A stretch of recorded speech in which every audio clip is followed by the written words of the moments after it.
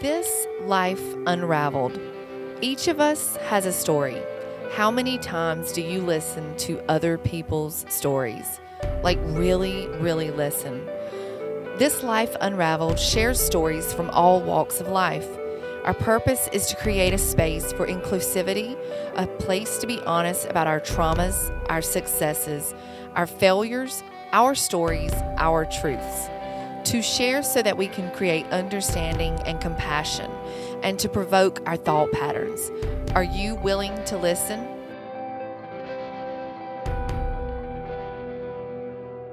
Here's the button. So, I'm finally figuring this out, Charlotte. Yes. I'm finally figuring this out. So today we have our guest, Charlotte Johnson, with us, and I'm super excited. So I have to, and you also go by Charlie. Like Charlie's your nickname, right? Okay. So you may hear me refer to her as Charlotte or Charlie. I feel like those are different sounds.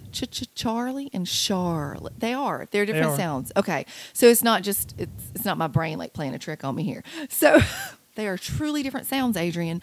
Yes. So the funny story about how we met, I don't even remember. Do you remember what year it was? I don't remember. It had to be before COVID. It was the year before the pandemic. So it had to be 2019. Okay. Yes. So that means that in 2018, on Halloween, I was at Busch Gardens with a friend of mine. And as we were in the lines, because it was like crazy busy at this time of year, I met one of your roommates, Jennifer, and her daughter. Oh, I know her daughter's name. Remind me. What? Lily. Lily. Yes, Lily. Every time I love Lily. Lily's amazing. So I met Lily and Jennifer, and it was funny because, like, obviously, I'm an extreme extrovert. So I'm in line and I just start talking to them. And next thing we know, we find out that they're from like literally, they were in Cary then. I was in like the Garner 4042 area. But it's funny because now we both live in Clayton. So we kind of connected. We became Facebook friends. And then about a year later, not even a year later, during my baking, I'd offered, some like pies, cookies, that type of thing. She bought something. She bought truffles from me, I think. She bought truffles from you, and then when you found out about you making the additional things, she got a chess pie for me. Which is my favorite kind of pie. Oh, a chess pie. Those are good. And I love making stuff from scratch. My oven is currently jacked up, but that's another story for another day. It's continually jacked up in this house. But you got a pie for me, and then it's funny because like maybe a month and a half later, I was like, you know what? I really want to go back to Hallow Scream at Busch Gardens. And Marissa is my oldest child that has special needs. She loves roller coasters. She is fearless. She wanted to go. And I was like, you know what? Why don't I ask Jennifer? Because like I think we had free tickets where we could get you and Jennifer in. And I said, why don't I just ask Jennifer if like her and Charlie want to go? And well, you didn't know me at that time. I didn't know you. You were checking to see if Lily was going to go with you. Okay. See, I can't remember all that. And Lily wasn't available. She was out of the country. Okay. Oh, yes, she was out of the country for a while. So it ended up that you went, and it was our first time actually officially meeting. Yes. Right? Was me pulling up and y'all getting in my Jeep. And us getting in the Jeep and going to Virginia with you, because that's like how I like to roll. I had a good feeling about you. I'm like, we're cool. Everything's good. And we actually all ended up, didn't we share a hotel room that night too? Did we? We? Yeah, we all slept over, spent the night, and then we came back home, and it was a fantastic trip. It was a good time.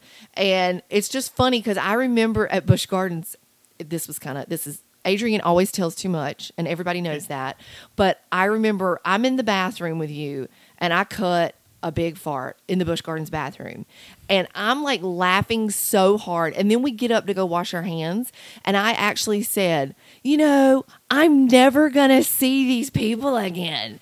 And then I looked at you and I was like, oh my God, I'm literally here with someone I met at Busch Gardens last year and basically a stranger. And here I am farting in front of the world thinking I'll never see these people again. And I'm proving that the likelihood of that is actually very slim. So I was like really laughing hard at that because most of the time when you're in public and you do something crazy, you're truly never going to see the person again. But in my case, I literally was taking a trip and spending the night in the same room as these people who I had just met. it was kind of a funny story. So, but yeah. So I'm so thankful that you were willing to be on our podcast. Our whole goal with this really is we want to celebrate diversity, we want to promote inclusion, and we want people to develop an understanding for things that they may not understand. Yeah. So that's kind of our goal here. So, well, I guess that's our main goal. That, and we like to make people laugh occasionally, and I hear that some people cry, but whatever. And there's tissues there in case you start crying. There will be crying today. Okay, there will be. Okay. Well, you feel free if you need to cry. Now, when I don't cry, I don't want you to think I'm some hard-hearted woman. It's because I'm medicated. So, like, if I don't cry, it is literally because I am just medicated. So I have, like, it's rare for me to cry. So if I cry, you should watch out. Like, it's bad. So, like, I would love to start out with, what state were you born in? Like, are you from North Carolina? I was born in Raleigh. Were you really? Me too, Rex. I've only ever lived in North Carolina. I was born at Wake Med. Okay. So you were born in a different hospital. I'll give you that. Okay. And you are earlier. You did reveal your age to me. Are you comfortable saying how old you are? Yeah, I'm currently 37. Currently 37. Must be nice to still be in your 30s. And hopefully you won't be like me when you turn 40 and suddenly realize that you need reading glasses, which was very hard on me because I was like, why am I getting old? What is happening? Like, I'm struggling with the concepts of aging, Charlie. I really am. I am struggling, but recently a friend brought up a good point. He told me, at least you're still here. Yeah. Like, you're still here. And I lost a friend when they were only 33, so I was like, ooh, that kind of popped me right in the gut. I was like, he is right. I am still here. I need to embrace my aging. I think it's hard, though, for women. Like, we see our wrinkles and stuff, and we're like, oh, my God, what happened? I need plastic surgery, I want to look young again. Give me the Botox. But yeah, so I'm having to learn to embrace those things. So you were born in Raleigh, Yep. North Carolina, Wake Med to be exact. So you've always lived in like Wake County, or now you're in Johnston. Yeah, Wake County, Johnston County, and for a couple of years I lived in New Hanover and Wilmington. Oh, okay. You know what? It's funny because when you kind of started into that, I thought it's going to be near the beach. It's going to be near the beach. I think that's a thing, like, for a lot of people around here. I'm not even a big fan of the beach. Really? I got laid off. Oh, And I was out of work for about 2 months. Oh, wow. Before I got the job in Wilmington. Okay. And I moved from here to Wilmington. So you moved there for a job then? Yes. Okay. So you weren't like, yes, beach, whatever. No, I came back here pretty much constantly. Did you really? Like home sweet home? Yeah, I grew up around this area, so I love this area. I like being close to Raleigh. I like being close to what I call some civilization. It's strange for me to go into more of like our farming communities and some of the coastal towns and see, I'm going to be honest, some of the poverty.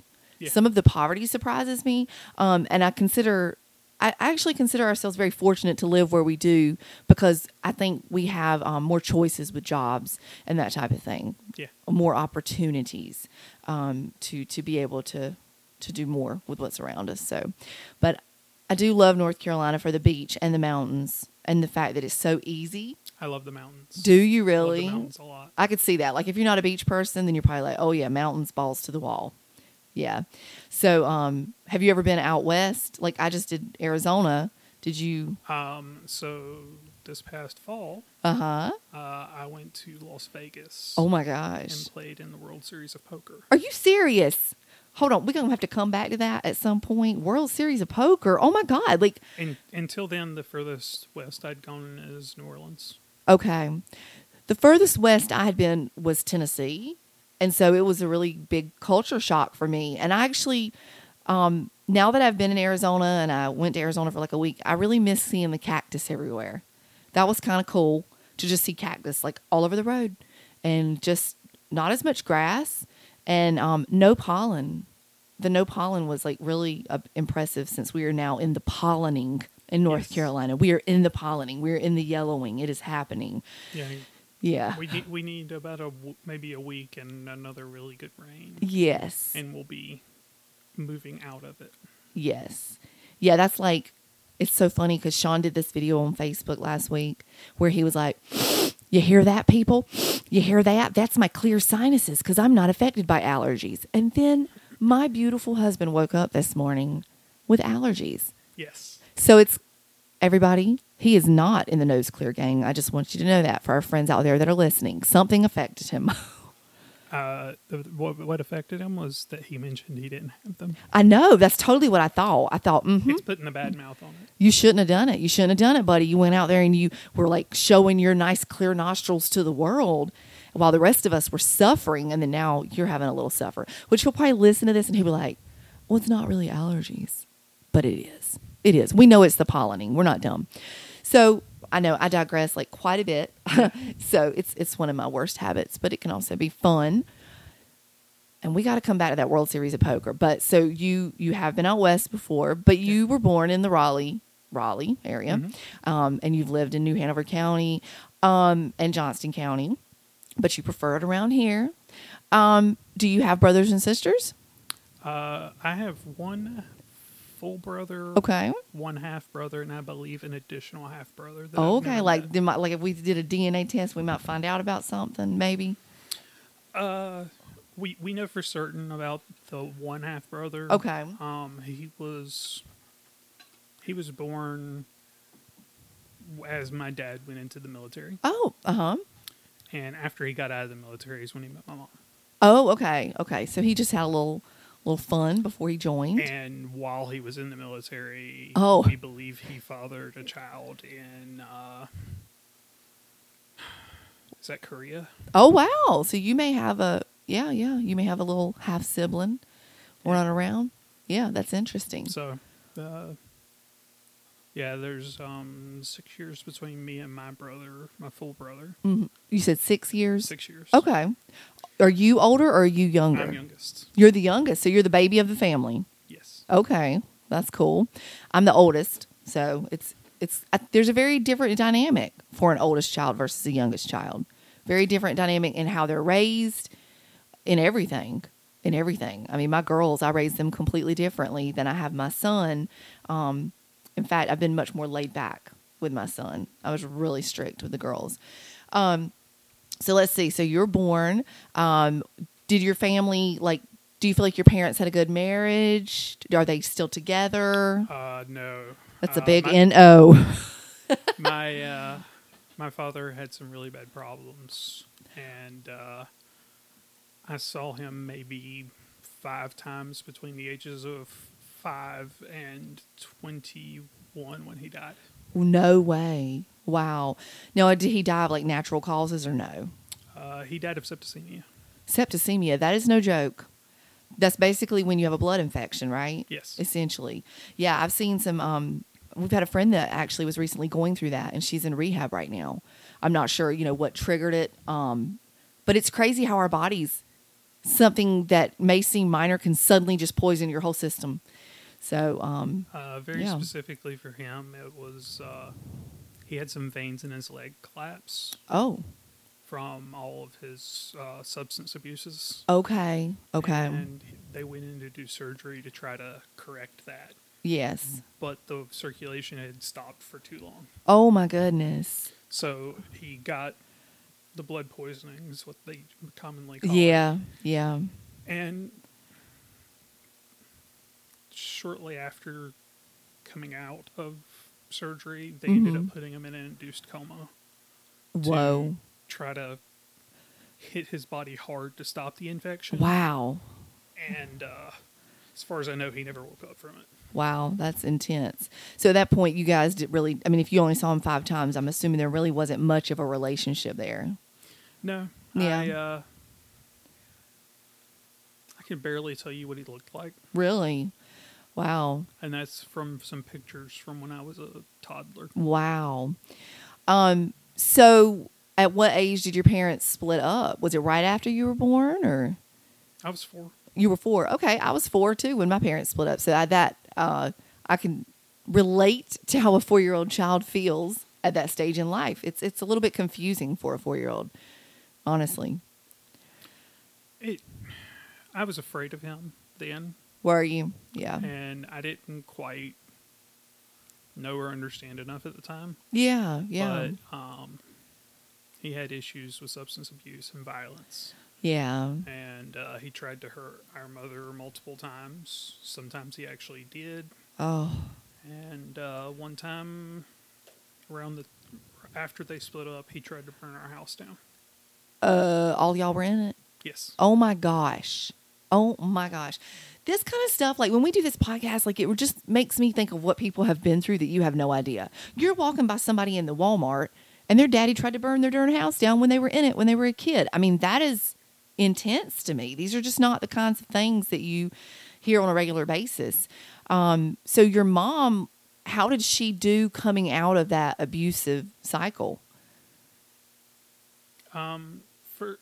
For the most part, she did pretty well.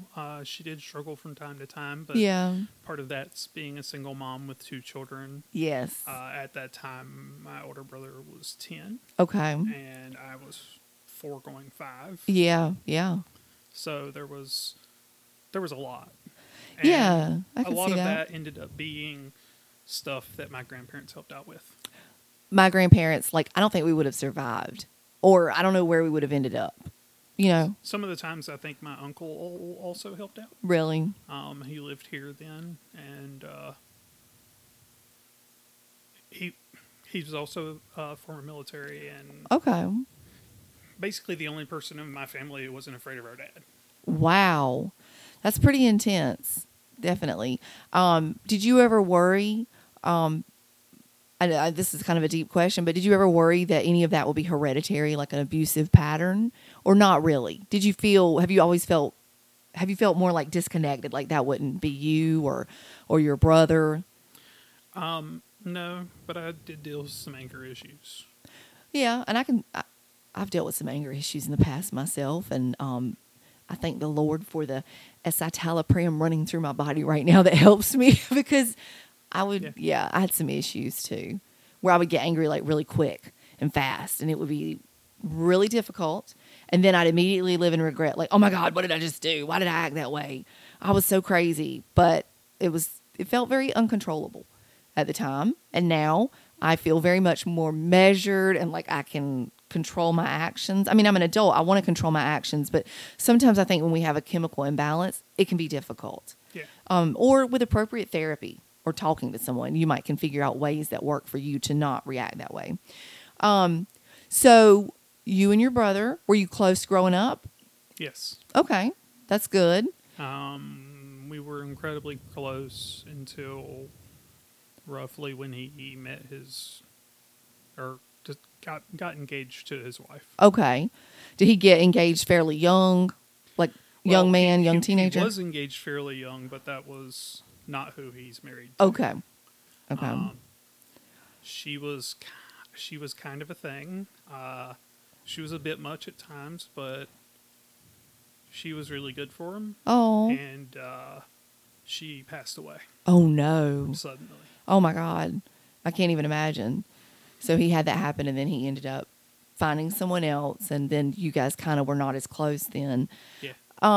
We got a little closer after his first fiance passed away. Yeah. I can't imagine even dealing with that. You know, I've seen stuff like that on, American Idol. For a while there, I was worried about him. And Yeah. then he got better around the time that I started having problems again. Oh, wow. Isn't it funny how that works out sometimes? It's kind of crazy. Yeah. Little yo-yo effect there. Was there faith in your house growing up or not really? Were you guys kind of like chill? So there was a lot of... it wasn't so much direct faith for, I guess, me and my brother, but Yeah. it was definitely for our mom. Okay. And our mom's side of our family, if I understood correctly, helped found Corinth Church. Oh, wow. No way. Back in the day, in I don't even know when that was Corinth founded. Holders. Really? Wow. Well, that's pretty cool. My grandfather still lived over there until he passed away last year. Okay. So your mom is still alive. Is that Yes. correct? And is your mom is she still a religious person? In your opinion? Somewhat. Okay. Her faith and religion kind of went down some when me and my brothers went down completely. Okay. Okay. So I'm sure we'll shed some light on that part of the story in just a bit. So, I'm trying to think, is there anything else from your childhood that like you think we should discuss? Or I don't want to miss anything. Well, one of the things that I would mention is when I was 5. I was molested by an older cousin. Oh no. Older female cousin. And it didn't ever really cause me problems. Yeah. What happened is when I realized what actually did happen, Yeah. I realized that someone had been doing that to her. Oh God. Now, So, was that harder for you thinking that someone had done it to her? yes, Really? much harder. So it almost makes me think if you're an extremely compassionate or an empath, like if you feel other people's pain more, because you would just kind of be like, it wasn't as bad for me. It was probably absolutely terrible for her, you know. For me, it was not. I don't know. It wasn't harmful to. It wasn't harmful to me. Yeah, It- yeah. And I was in the process of. At this point, I'm a people pleaser. I try to make a lot of people happy. Yeah. And I looked up to her, and she wanted me to do it, so we did that. It wasn't a big deal. Yeah. Yeah. Well, I mean, and a lot of kids can. I don't know how much older was she than you. I guess I should ask that. I think she was between my age and my brother's age. Okay, so she was still pretty young too. Yes. So I mean, I can see where you're coming from. She with was that. not quite a teenager. So she wouldn't. There's some times that you don't know the difference between what would be considered right and wrong, and especially if that had already been happening to her, and she wanted to explore those feelings without being the victim. You know, I could understand that in a sense, definitely. I know that's kind of a loaded subject to talk about, but We never truly talked much about it, because I didn't quite really understand what it was until I was about 13 or 14. and then you were like, oh Then snap. And then I was able to put things together and was Yeah. like, That probably shouldn't have happened. Yeah. I get that. So did you, I'm assuming then you probably didn't really struggle with it much at 5, or did you struggle? You didn't. It was Not just at kind all. of, honestly, as a cousin, as a playmate, it was probably more like we were just playing. yeah. Like it wasn't much different than that probably. So what was, obviously we're going to discuss today being transgender. Yes. And I'm so, like I said, I'm so honored and so thankful that you were willing to come on and talk to us about that, because I'm personally feel it is not a subject that a lot of people understand. And it took me a long time to change what I was taught about homosexuality for me to also even begin to try to understand gender identity. Yeah. Totally, which a lot of people do not understand, I think, that sexuality and gender identity are two completely different things. And it's important, I think, that we address that and we say that. Yes. And I'll be honest, 4 years ago probably, I didn't understand it. I had a friend that I noticed that she was allowing her, what used to be a boy, and I will refer to her as a female because this is what the child is a female now. Yes. And I was in shock and not understanding and seeing her allow her child to dress in dresses and things like that. And at that time I didn't understand. And I was like, what's going on here? Is that psychologically okay?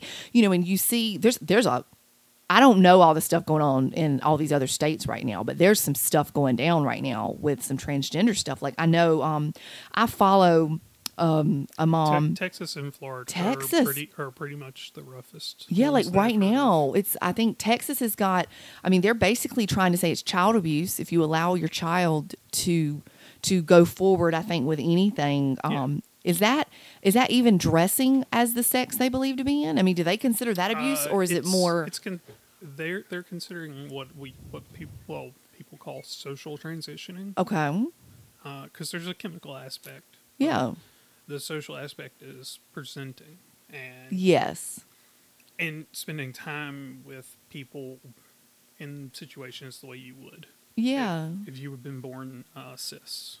Okay, yes. And cis, for people that don't know, basically means I'm cis, Yes. right? So when I was born a female. And is cis is your gender identity, right? Like it's not your sexuality too, or is it? It is. Identity. It's your okay. I'm going to make sure I'm clear on that. It means that you identify as the gender you were assigned at birth. Okay. So I definitely have always identified as a female. I've never looked at my body and thought, this doesn't feel right. This doesn't. Now I'd like a whole new set of boobies. We're not even going to lie. These things are like crepe paper because I was like, now the whole world knows. I'm so sorry. But I was 300 something pounds. Now I'm 150 pounds. Those boobies don't bounce back. They just don't. So I would like a new set, but I never struggled with who I was in my body. Everything felt normal to me. There was never a struggle. And mentally, I felt the same. Emotionally, I felt the same. And then also with my actual sexuality, I was always attracted to men. Now, from day one, I knew that it was not acceptable for me to be attracted to females. But I never felt attracted to a female. And I will say this. I've talked to friends, and it's funny because they 100% identify as being heterosexual. But they're like, oh, yeah, like I had a crush on this girl. And I was like, homegirl. Hey, honey, you need to think this through. You were probably, I know you don't want to hear me say it, but you're probably bisexual and you just don't know it because you were told you couldn't be anything but heterosexual. So because of that, you didn't even entertain those thoughts. But here's the deal. I've never had a crush on another female. I've never been, it's only been men. I'm only attracted to men, and I'm attracted to men that look like Sean. I swear, if they're bald and they're big and they got a big old beard, I'm like, oh my God, look at him. You know what I'm saying? So that's always been my thing. So it's funny when women are like, oh yeah, definitely. I've been I've thought they were cute, and like I like really was crushing on them and thinking about them all the time. And I'm like, then yeah, you just didn't realize, you didn't allow yourself to even feel that way. A lot of that also from the people I've known have been, they're more broadly attracted to men, but they are attracted to specific women. I could see that. I could definitely see that because, like, I will say, and I feel free to speak about my niece because my niece listens to the podcast. She knows that I discuss her, but she was always attracted to females, always, and then randomly, she met this guy. And they just clicked. So it's not like she is not broadly attracted to men. If her and this guy didn't work out, that's not what she's attracted to. She's attracted to females. But it was this select guy, and she's head over heels in love with him. And it's a beautiful thing. And I really hope that long term it works because I love both of them. But if she'd ended up with a woman, I would have accepted her just as much. And that woman would have also been as welcome in my home as the boyfriend. But it took a long time to get there because that wasn't, like I said, the South I think the South can be a little harsher in my opinion. A lot harsher. Okay. Yeah. So see, I'm straight. So I'm talking from just what I'm seeing. I'm not living it, but let's kind of, I could go on and on obviously, because this is a subject that I am extremely passionate about. And I've already told, Charlotte today that if I mess up at all to please correct me, because here's the deal. There are times we can say things and we think that we're saying things appropriately and we're really not. We are really jacking that shit up. So if I say something wrong today and you correct me, I will not be offended. Instead, I will use it as a learning tool. Okay. Because, and I'll bring this up, and I know we talked about it earlier, my nephew, in my podcast recently, I referred to him as having autism. And he reached out to me and he said, please refer to me as being autistic. Because it's not that I have it. It's that this is how my brain works. And so sometimes to unpack that, it takes a lot of mental willpower for us to really kind of, okay, well, what's the difference here than here? But if we take the time out of respect for people, I think it's such a valued thing. Yes. Especially in a community of people, whether it be people that are autistic or have any type of different abilities than us, or people that are in the LGBTQIA community. I think it's so important that we try to honor the terms that are appropriate to them. out of respect. And if we mess up, and I have messed up, bless Jesus, I have messed up. I try to correct myself because I'd rather embarrass myself for a minute to let that person know, oh my God, I did not mean that. Yeah. I didn't mean that in that moment. And I don't want to make it more awkward for them. But, I had a situation one time with a friend I had met at Walmart that they were in the process of chemically changing their body. They were born female and they were male, and they had just been put on T, which is testosterone for those that don't know it. And so they were so proud of, like, he had a beard and he had, like, his voice was getting deeper and he was so excited. And I accidentally one time, and it's because it's a natural thing to be like, hey girl, hey. And then I was like, oh my God. And so I immediately said, I am so sorry that I just did that. And in that moment, it was probably awkward for him and it was awkward for me, but I felt like I needed to show that I did not mean to do that. And I 100% respect who you are. Like, you are a man and I respect that. So when you were a child, what, did you know that you were in the wrong body looking back now, or was it a sexuality thing first for you, or what? And I don't even know I don't even know what your sexuality is. Here I am acting like I know it. Like, I don't know, So what kind of age and what did you notice in your life? So, the time when I was really started noticing it was around the time I was 12. Okay. So around the hormones raging in kind of time. Well, interestingly enough, I went through puberty late. Really? Did you? Well, and some kids do. So, I was really about 15 when puberty really hit. Okay. So, and I mean, for those of you that have not figured it out yet, Charlotte was actually born male. Yes. But is a female. So you're about 12 when you start noticing some things. What are kind of your first things that you notice? Really the first thing that stood out to me was when you get to, like, middle school. Yeah. There's this whole process of using communal locker rooms. Yes, and you got to change clothes in front of everybody. Yes. And middle school is when some things start changing. I remember some things in boys' gym shorts. I mean, not to be gross, but I remember being like, "Oh my God, what the frick? Look at that thing! Put it away!" I was very uncomfortable around the guys in the locker room. Really? So did you just felt like you were different? Yes. And you didn't want to be looked at, I'm assuming. Like, don't look at me. I mean, Yep. I didn't want to be looked at either, but my reasoning was because homegirl was chunky. I was like chunky, and I was like, look at all these people with their perfect bodies, and I'm like over here feeling like chunky. Like, I wanted to have a perfect body. I mean, I think we all do, but yeah. Now at that time, were you attracted to females or males? Or not, or just like kind of like, whatever, like I'm just good. At that time, I didn't really have an attraction one way or the other. I wasn't really attracted to anyone. Okay. Did that change as you were getting closer to 15? Yes. Okay. It did. And during that time, I was really interested in these two women, one of which I ended up working with a little bit later when I was 16. Oh, wow. Uh-huh. And the other one was somebody that I met when I was a kid. Okay. Her mom worked with my mom. Okay. And we had been in and out of same classes over the years. So you suddenly have the hots for two different ladies?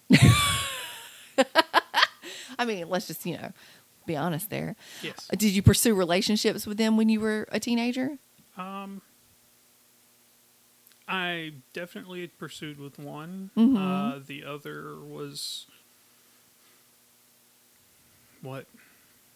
about 4 months older than my brother. Oh, okay. So a little age difference there. So when I was 16, she was 22. Yeah. And that doesn't work out. Yeah, I could see where it would put a damper on some things, just possibly. Even more so nowadays. I mean, like, Yeah, Yeah. at the time, I thought she was 19 and she thought I was 18. oh. Okay. So it was one of those like, And that's not, I mean, 19, 18, that's not, I mean, that's when Sean was 18, I was 19 when we got married. Not Yeah. a big deal. But 16 and 22 is more of that's a larger deal. I can see that. So, yeah. it's like 2 or 3 years during that time frame is a lot. Yeah. So, did you end up in any type of long-term relationship with the other one or just kind of like a short? No, she didn't feel that way about me. Oh, that sucks. Mm. It is what it is. I get it though. I mean, yeah, I've only been with one person, so I'm not really good to talk to about dating different people or being, because me and Sean were basically just, I mean, I had a little boyfriend when I was like 13, but when I was, Sean and I started dating young and we ended up getting married. So there's not like a lot of experience, obviously, Yeah. with with any of it. So we're kind of, I guess we're very naive. I don't know. So when you graduated by that time, what'd you do with your life when you graduated? I'm assuming you graduated because you have a job now that's pretty impressive in my opinion. Are you a software developer? Yes, I'm a software developer. So, Miss Charlie here is pretty smart. So, because I think you have to be fairly intelligent to do that kind of work. Yeah. I mean, your brain's got to work a certain way. I ended up going to college at NC State. Okay. As opposed to taking an offer that I had, which was to go and work at Cisco. Oh, wow. While I was in high school, Yeah. I went through a process with Cisco that Mm-hmm. I don't know what they call it now, but then they called it Net Academy, Okay. and it was training people to be network engineers. Wow. Do you feel, so you ended up going to college. Do you feel you took the right path? Or do you ever wonder, like, what if I'd done this instead? At times, I wish I would like to have seen what happened. Yeah. But it definitely caused me some frustration and heartache. Yeah, I could see that. At NC State, did you live on campus? Or did you still stay at home? I stayed at home and commuted. Did you? Okay. So were you guys in Wake County then? It wasn't a long commute? In Zebulon. Oh, in Zebulon. Okay. Not bad. Not bad. But you didn't have like the full college, like dorm, like all that. No, I couldn't have done that. Okay. And the reason you couldn't do you just feel like, were you shy or were you struggling with things? I really would not have done well enough to share a dorm room with someone. Okay. Okay. That makes sense. The only person I'd ever really shared anything with at that point in my life was my brother. Wow. And we shared a room when I was real little. And then I think I was 6 or 7 when I got my own room. Wow. And you've been I was like 18 when I got my own room. And I lived with my dad, and I lived in my own room for 6 months. Well, I was 19 when I got my own room. And then I got married to Sean 6 months later. So, yeah.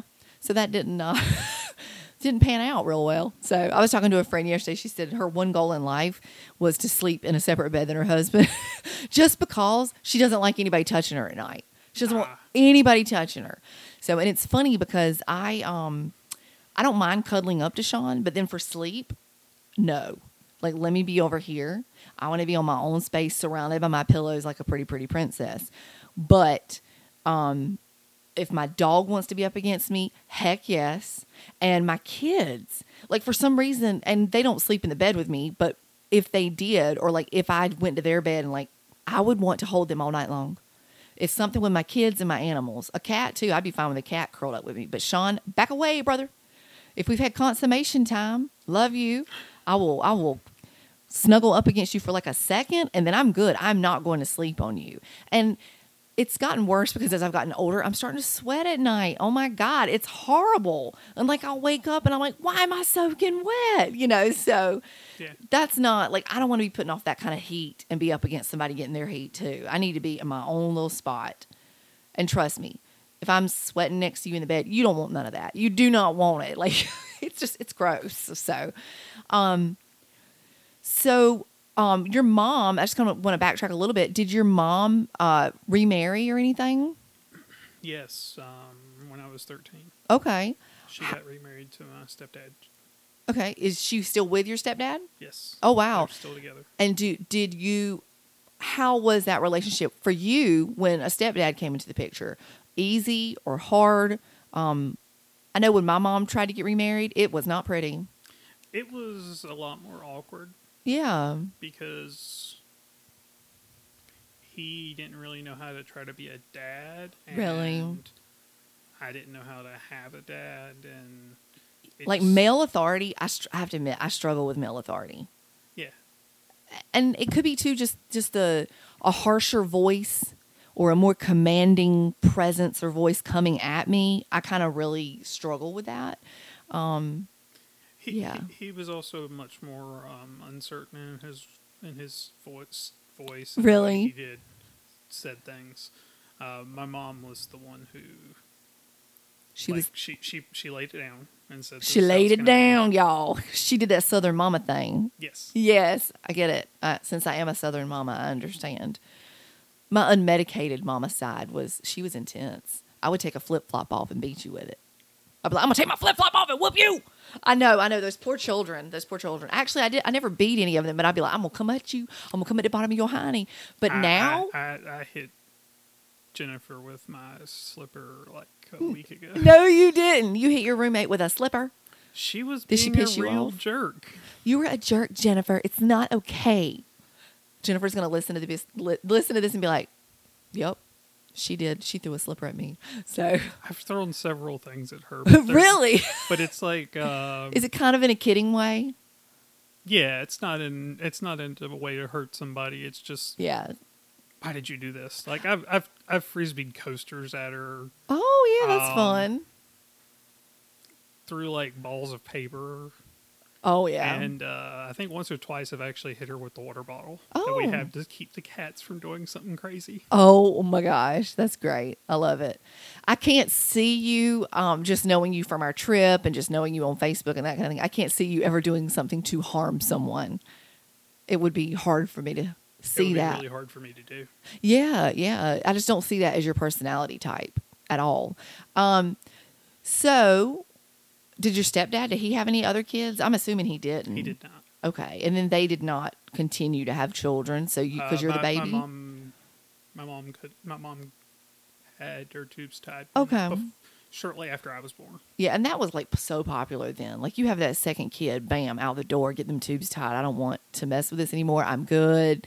Yeah. Whereas now, like in this time, we don't. She wanted a house full of kids. Really? But stuff with my dad not working out and things being shaky even when I was born. She knew better. She knew it wasn't going to be a thing. Yeah. And so she was she was my age, I think, when she met my stepdad. Okay, yeah. Well, that's, in your 30s is a good time you can have a new fresh start. I know people that have fresh start in their 50s and 60s. So, yeah. So you ended up going to NC State. Yep. And did you go to NC? What exactly did you go? What's your degree in? Computer science. Computer science. Okay. And then you graduate from NC State. Yep. And are you still living at home when you graduate? Do you choose to live at home for a while? So during my last 2 years in school, I spent a lot of time at my brother's place, which was close to NC State. Okay. And there was also times I was obviously staying with my parents. Yeah. But maybe a year before I graduated, my mom and my stepdad moved in with his mother. Okay. Because she couldn't take care of herself anymore. Okay. So she needed a caregiver. Yeah. Yeah. And after I graduated, I got a job at a startup. Okay. So I drove from Zebulon to RTP. Oh, wow. And I was there for about 3 months, and right as the time I got laid off from that, oh my goodness, my mom moved back to the house. Okay. Because she couldn't. She needed to be back in her place. Well, I think it's hard for two women to live together. sometimes. I mean, now obviously you're in a situation where you roommate with one other woman or two or three. There are 3 other women. Okay, so that's a lot of estrogen in that ocean. Okay, It's Jennifer, her daughter, and I'm blanking on. he does know. No, she does. See, look, I jacked up. This is y'all. This is what I'm talking about. When you make a mistake, you fix it. I am so sorry, Miss Charlotte, that I did that. Victoria, who's also engaged to Joe, who Oh. we live with. Okay, so Joe is there, and Victoria. That's a preschool teacher, right? Yes. So I'm sure that was interesting during COVID too. Yeah, having to work, no choice, with all the little masked babies that really don't wear masks well. Interestingly enough, a lot of hers were really good about it. Wow, I'm impressed. The parents weren't. That's funny. Yeah, kids are, I think, a lot more resilient than us parents sometimes. They can handle a lot more than I think us parents or us adults. Sometimes we can get very stuck in our notions. Yeah. Realistically, once children can process full sentences and respond decently well, they can usually do a great job with just about anything. Yeah, it's interesting. I've definitely seen that too with like me working with like kids in church and stuff like that. So now when you you have the startup job, you get laid off from there, right? Yeah. Okay, and this is when you end up getting a job in Wilmington? No. I was actually laid off from that when I was right out of school. Okay. So that was 2008. Okay. Yeah. And I ended up working with my brother's best friend. Okay. Painting apartments. Oh, I'm sorry. I don't like manual labor.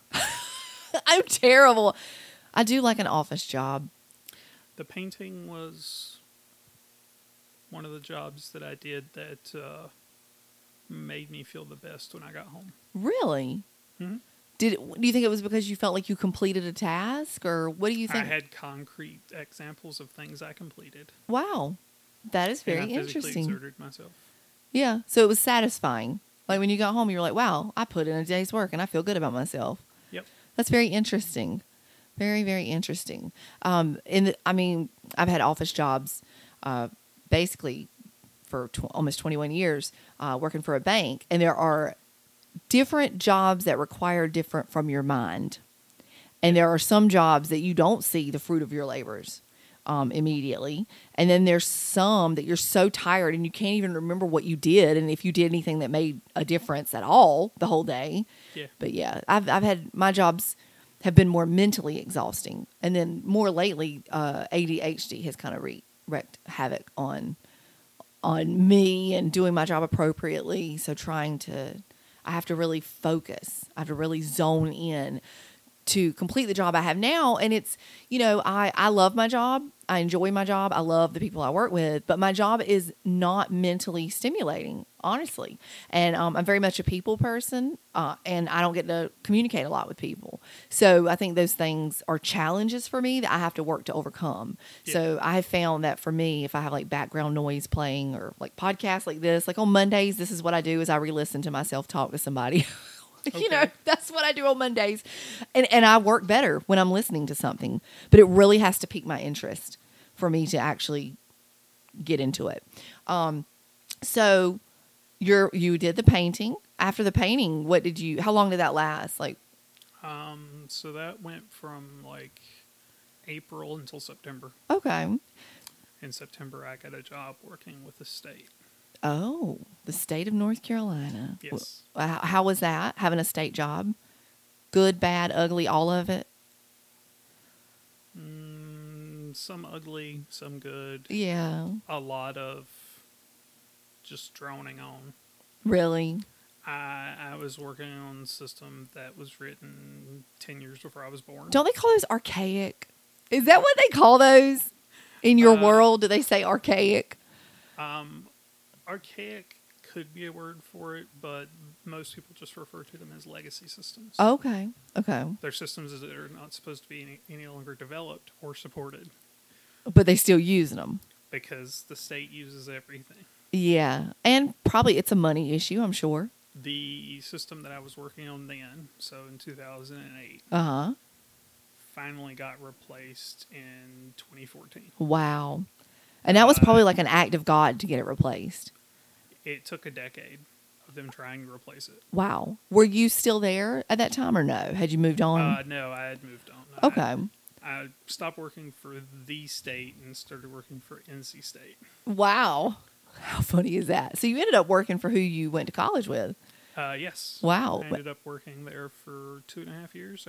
After I left working for the state for about 2 years. Was that more systems work with NC State? I actually wrote an online testing system. Did you really? That's nice. It was called NC Test. And that is something you could see that you accomplished. Yeah. When you got done with that, there it was, out for everyone to use. So. And Pearson to buy. Yeah. Well, so, okay, after that, at what point in your career did you end up in Wilmington? After I was really a senior developer. Okay. So, like, from the time I worked at NC State, about a year and a half after I worked for NC State's when I met Jenny. Oh, okay. So you met Jennifer. Sorry. Jennifer. Yeah. I know she doesn't like Jenny, does she?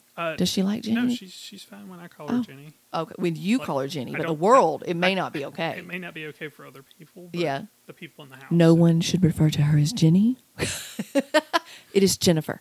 Okay, no, that's cool. I some people are, they prefer their close people to call them by a nickname, which I totally appreciate. Because my nickname's A, and like the closest people in my life call me A, and it's always very endearing to me. But if somebody randomly calls me A, I'm kind of like, how did you know? Who told you? Like how did you know about this secret? Just don't meet many Canadians. Don't what now? Hey, you. Yeah. Well, and then the bad thing too, like the whole hey you thing. If anybody that waves at me, I automatically am like, hi. I just wave back and out. I'm like, do I know them? I don't know. With COVID, it's been a little worse too because of the mask. I was like, do I know this person? I need to try to figure this out. They know it's me, but I have the hair, the glasses. There's a lot that stands out even when I'm wearing a mask. So it's like, do they? I don't know. I know most people by their eyes. Do you really? So it's funny too with Facebook. I call people by their full name. So, like, if your name is, I'll use a friend I have on Facebook that's also married to one of my cousins. Her name is Jennifer Sisk Lopez. So, I don't think of her as Jennifer Lopez. I do tease sometimes and call her J-Lo. But for the most part, I literally, anytime I think of her, it's Jennifer Sisk Lopez. It's like my mind works that way so that if your Facebook name is a name, that's what it is. So, like, we had a friend that we went to church with. Her name was Emily. It is Emily. It hasn't changed. But she changed her Facebook name. And so when she changed her Facebook name to Shannon, now it eventually got to where I can't even call her Emily anymore. I have to call her Shannon because that's what it says on Facebook. And so my mind is like, it's how your brain indexes the information. Yeah. Okay. Well, that makes me feel like my brain index is that way. So that's what I'm going to start telling people so that I sound intelligent about why I do what I do. I'm just like, I don't know why I do this, but I see your whole name when I see you. So yeah, it's interesting. So. Well, you see my middle name and my last name. I think I see Charlotte Johnson. But is there an L in there or something? Is there another letter? No, it's just Charlotte Johnson. My first name is Daisy. Oh, I don't think I see that on there. Why don't I? Hold on, I'm looking you up right now. Yeah, I just see Charlotte Johnson when I look. That's the way I have it set up in the profile. Oh, you have it set up that way. But so do you go by Daisy? Less so. Okay. I wasn't sure, like, in the professional field, like if you're at work, do they call you Daisy or do they call you Charlotte? They call me Charlotte. Okay. That, definitely makes sense. So,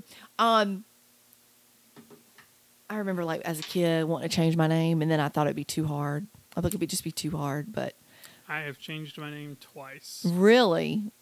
Okay, so we're definitely going to have to discuss that.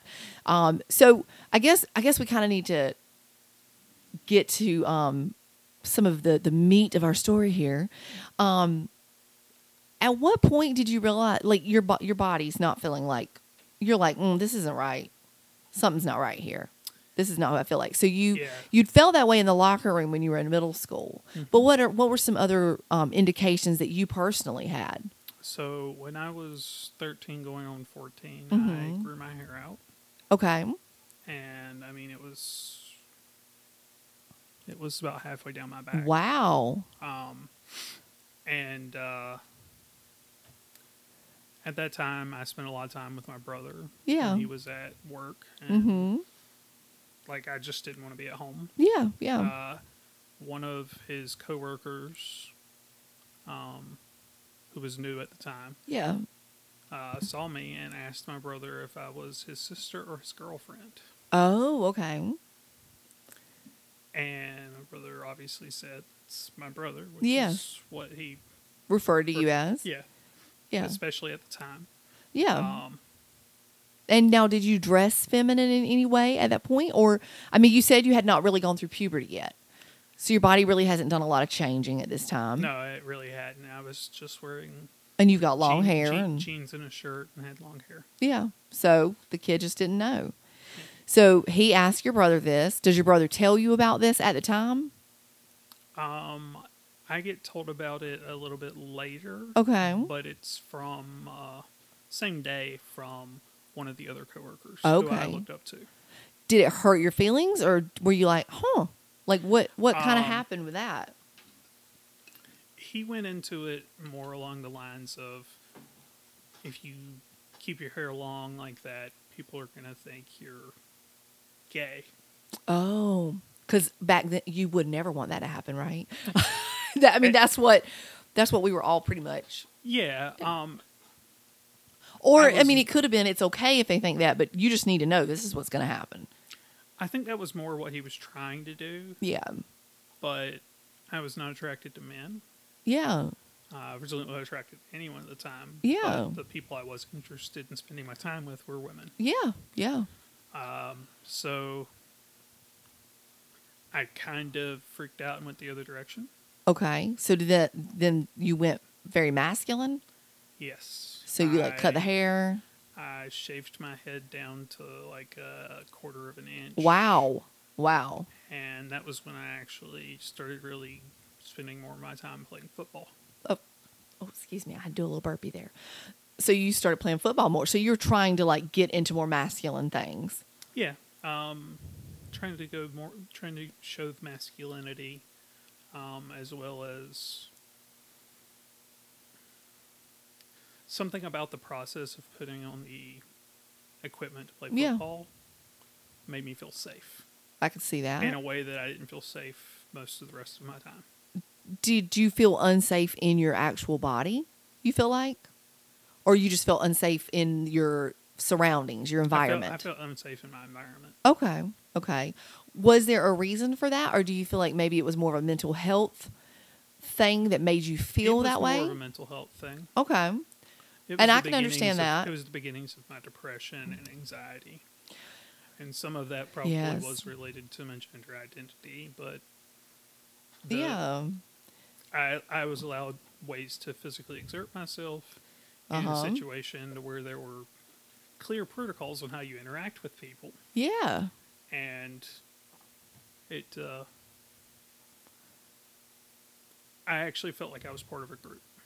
And that was probably which is something helpful. I did not feel at all. Yeah. Outside of the little bit of sports I played. Okay. So,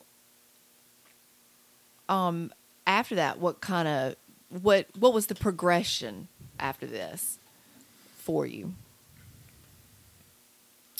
I went much more masculine until I was about 27. You went what now? I started presenting much more masculine and a lot of things until I was 27. Okay, so until you were 27, you were like masculine, like balls to the wall, I'm going to be. Did you ever feel like that was false for you? Like something wasn't right? It was always felt like an act. Always. So to be masculine felt like an act. Wow. And I guess, for me, being born in a female body and identifying as a female, I've never, like, I just felt like a girly girl, like if I can't do something, I know that sounds bad. And I know that's not very women empowering talking, but I don't do well changing a tire or changing my own oil. And I major kudos to all those women out there that do. But like, I would be like, well, I'm a girly girl. It's just not something I do. Yeah. And really I felt safe in that because I did identify and I was born female. So it was easy for me. So you actually felt like you were putting on an act to do masculine things in a masculine body. Yes. Yeah, that's interesting. It was almost entirely always an act. Wow. Did you ever like almost worry like I'm going to get caught? They're going to find out I'm really not this masculine. No. Not really? I didn't talk a lot. Okay. And my communication skills were not great until after I was out of college. Okay. So being silent and a large person, It wasn't. it was not something anybody ever considered. Yeah. I could see that. Yeah. I think I have to cough. I don't want to cough. I'm so sorry, everybody, that I made a coffee cough. I could have paused that, but I'm like not even that good with that stuff. So at 27, what triggered you being like, this isn't right? At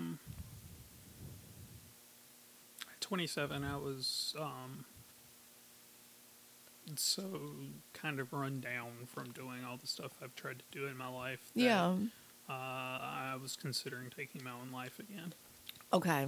So had you, I know we're kind of getting deep in here, and I will put a listener discretion on this, but had you considered suicide in the past or attempted it in the past? By that time, I'd attempted it twice. Okay. Well, I'm personally glad you failed. I'm glad that you were still here with us. But I've come to a deeper understanding. I remember not really understanding suicide growing up, but I just feel, I had a friend that did a message about it one day on Facebook, and it was one of those things. She really didn't want accolades. She didn't want people commenting, but she just wanted to allow people in her headspace for just a second where she could say, in the moment, you can't rationalize it. In the moment, it felt like the only thing that was. Yeah. reasonable. And like, I think things go downhill so fast. It's like suddenly it's just downhill. And you feel like this is the option. This is my only option. So you did attempt it. Did anyone know about your previous attempts, or were they more like things that happened that nobody else really knew about? One of the attempts, I don't think really anybody ever really paid attention about. I spent that time with a friend. Okay. And I drank probably a gallon of vodka. Your liver was probably like, help. I got into alcohol poisoning. I mean, yeah, I would imagine so. And he had me drink a glass of milk. Did you throw up? I threw up a lot of liquor. Oh, I bet that jump And was that's god the awful. only time I've felt terrible after drinking in my entire life. Really? Can you handle a lot of alcohol, typically? So I can't handle alcohol. Yeah.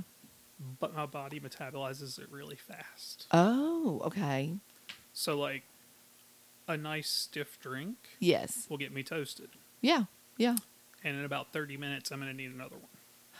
Okay. So I kind of have because of my weight loss surgery, I can take just a few sips. I'm toasted with just a few sips. Life of the party for 20 minutes. Then I'm straight. But then here's the issue. I don't want any more. I don't want it. I don't want to finish it. I don't want anything to do with it because I'm immediately dehydrated. I need water and I need it now. And so I've never had a hangover or anything like that because I don't continue drinking. I have on occasion gone back and got more, and I was silly for a while, but it's just not like I don't love it. Yeah. I just don't love it. So. And I do like specific alcohol. Yeah. But, I mean, I think I've drank alcohol once this year. It's not bad. Maybe 2 or 3 times last year. Yeah.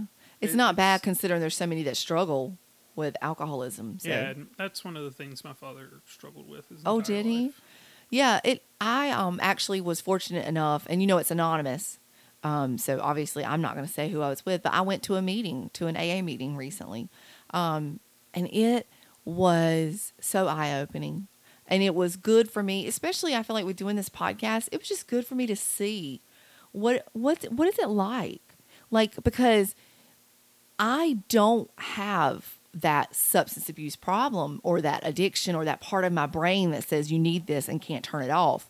And so witnessing people that go through that, I think it helps create understanding and more compassion. I think that's important for us to do instead of just looking at somebody and being like, well, they're a drunk, like they don't know what they're doing, like, or just being harsh and judgmental. They've lost everything. Well, you don't understand. Have you taken the time to like really sit and think about what it's like for them?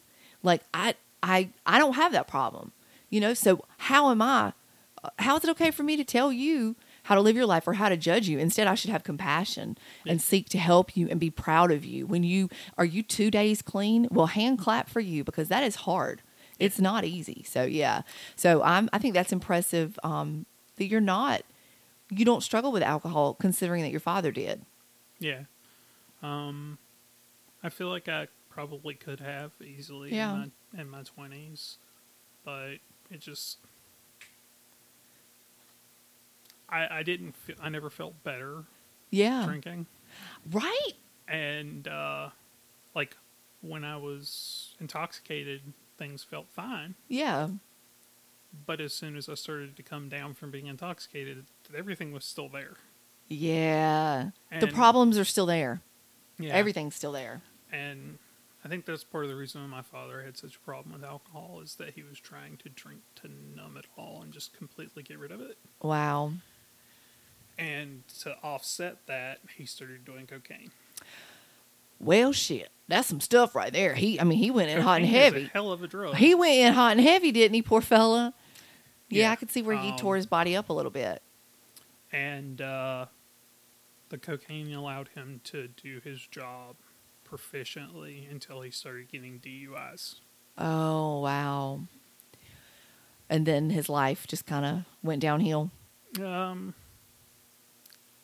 Once he started having all those barriers put in from stuff like that, he just stopped trying to fight it.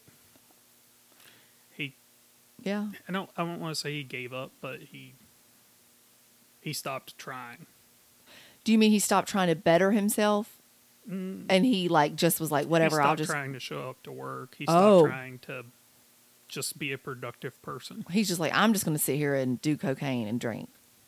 Well, by then he couldn't afford cocaine anymore, but yeah. Wow. Yeah. Yeah. Whew. What a life he had, for sure. It's very tragic, actually. He had some really bad anger and depression issues. So he had some inner demons. Some of it stemming from his father. Because one of the last things he told his father is that he hated him and he never wanted to see him again. Wow. Do you think he grew up in an abusive home, your dad? Yeah, his dad was an alcoholic as well. Oh, man. Well, dude, that's insane. Like, I'm just like floored. I think one of my dad's siblings was an alcoholic. So you're very fortunate. Yeah, he had 4 other brothers and 2 sisters. Wow. Yeah. And one of the sisters, I think, was the only one who didn't abuse alcohol during her life. Wow. If she did, I didn't know about it. Yeah, definitely.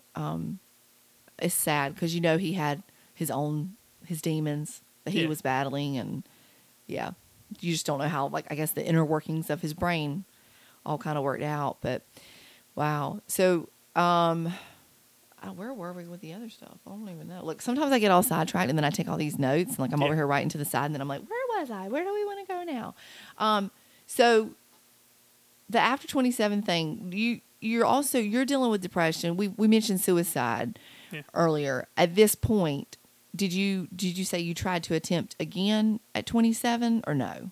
No, I was considering ending it again. You were considering it. So you didn't actually attempt it, but you started considering. I didn't want to be alive. It's not so much I wanted to kill myself at that time. I just didn't want to be alive. You know, I've heard before some people that are very depressed say they didn't have the energy to kill themselves. That they were so depressed that they didn't even have it in them to commit the act, even though really they did not want to be alive. And it's sad to hear that, and it makes you realize how heavy depression is. Yes. It's just a very heavy thing. Did you decide to seek help for depression? I started being treated for depression at the age of 13. Oh, so you were a child when you began treatment. Did you guys go therapy and medication, or one versus the other? Therapy and medication. Okay, so therapy you did both. on and off. Sometimes it helped, sometimes it didn't. Yeah. I didn't have a long-term therapist until I was 17 or 18. Okay. Before that, it was a couple months here or there. Okay. Do you still currently do therapy or no? Yes.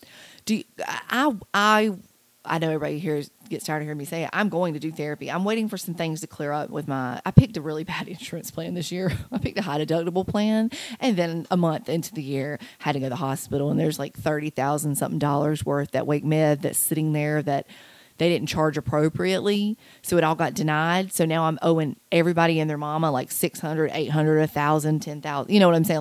Not $10,000, but my deductible for me personally is $4,000, and I still haven't hit it, even though there's a $30,000 bill sitting out there. And it's because they did it wrong. So there's got to be some things fixed. But once that's fixed, or even telehealth, heck, I'm going to write that down for myself right now. I think sometimes you can see telehealth for a much cheaper copay, even with the high deductible plan. I need to do therapy. And there's part of me that doesn't want to uncover. If you want, I can email you a resource. Yeah. Some people I know that's, I think it's called BetterHelp. Okay.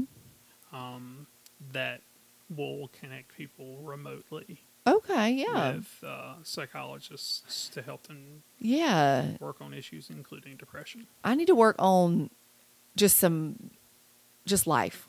I just need to work on life. And it has affected the way I grew up, ended up having an impact on the way I raised my children. And some of the damage, I will say, has already been done. And my children, I'm open and honest about it. And even in my relationship with Sean, there's things that if I had the appropriate therapies, I know that I would react differently to situations. But here's the big issue. I've been married for 21 years in a few weeks. All of a sudden, I'm going to go to therapy, and there's going to be a shift in Adriane, because I'm going to say, you know what? I shouldn't have been doing this all these years. I'm enabling. I'm being codependent. I'm doing this. I'm doing that. I need to fix these things. And instead, one of my problems has been taking responsibility for things I should have never taken responsibility for. I'm very much a people pleaser. I do not want others to suffer in any way, shape, or form, and I will do their work for them. There's times that it's really been helpful for Sean. He parents better, I say sometimes, because he's like, no. They're capable. You don't need to do that. But there's even small things in our relationship that I know that if I got therapy and I applied the principles that I'm taught, which I think I need, it will change the dynamic of our marriage. And we will have to work through some of those things. Yeah, we'll have to work through some of those things. Yeah, I started seeking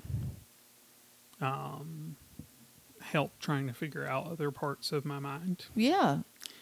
And that's when I really came back to something that I used to say when I was like 14 or 15.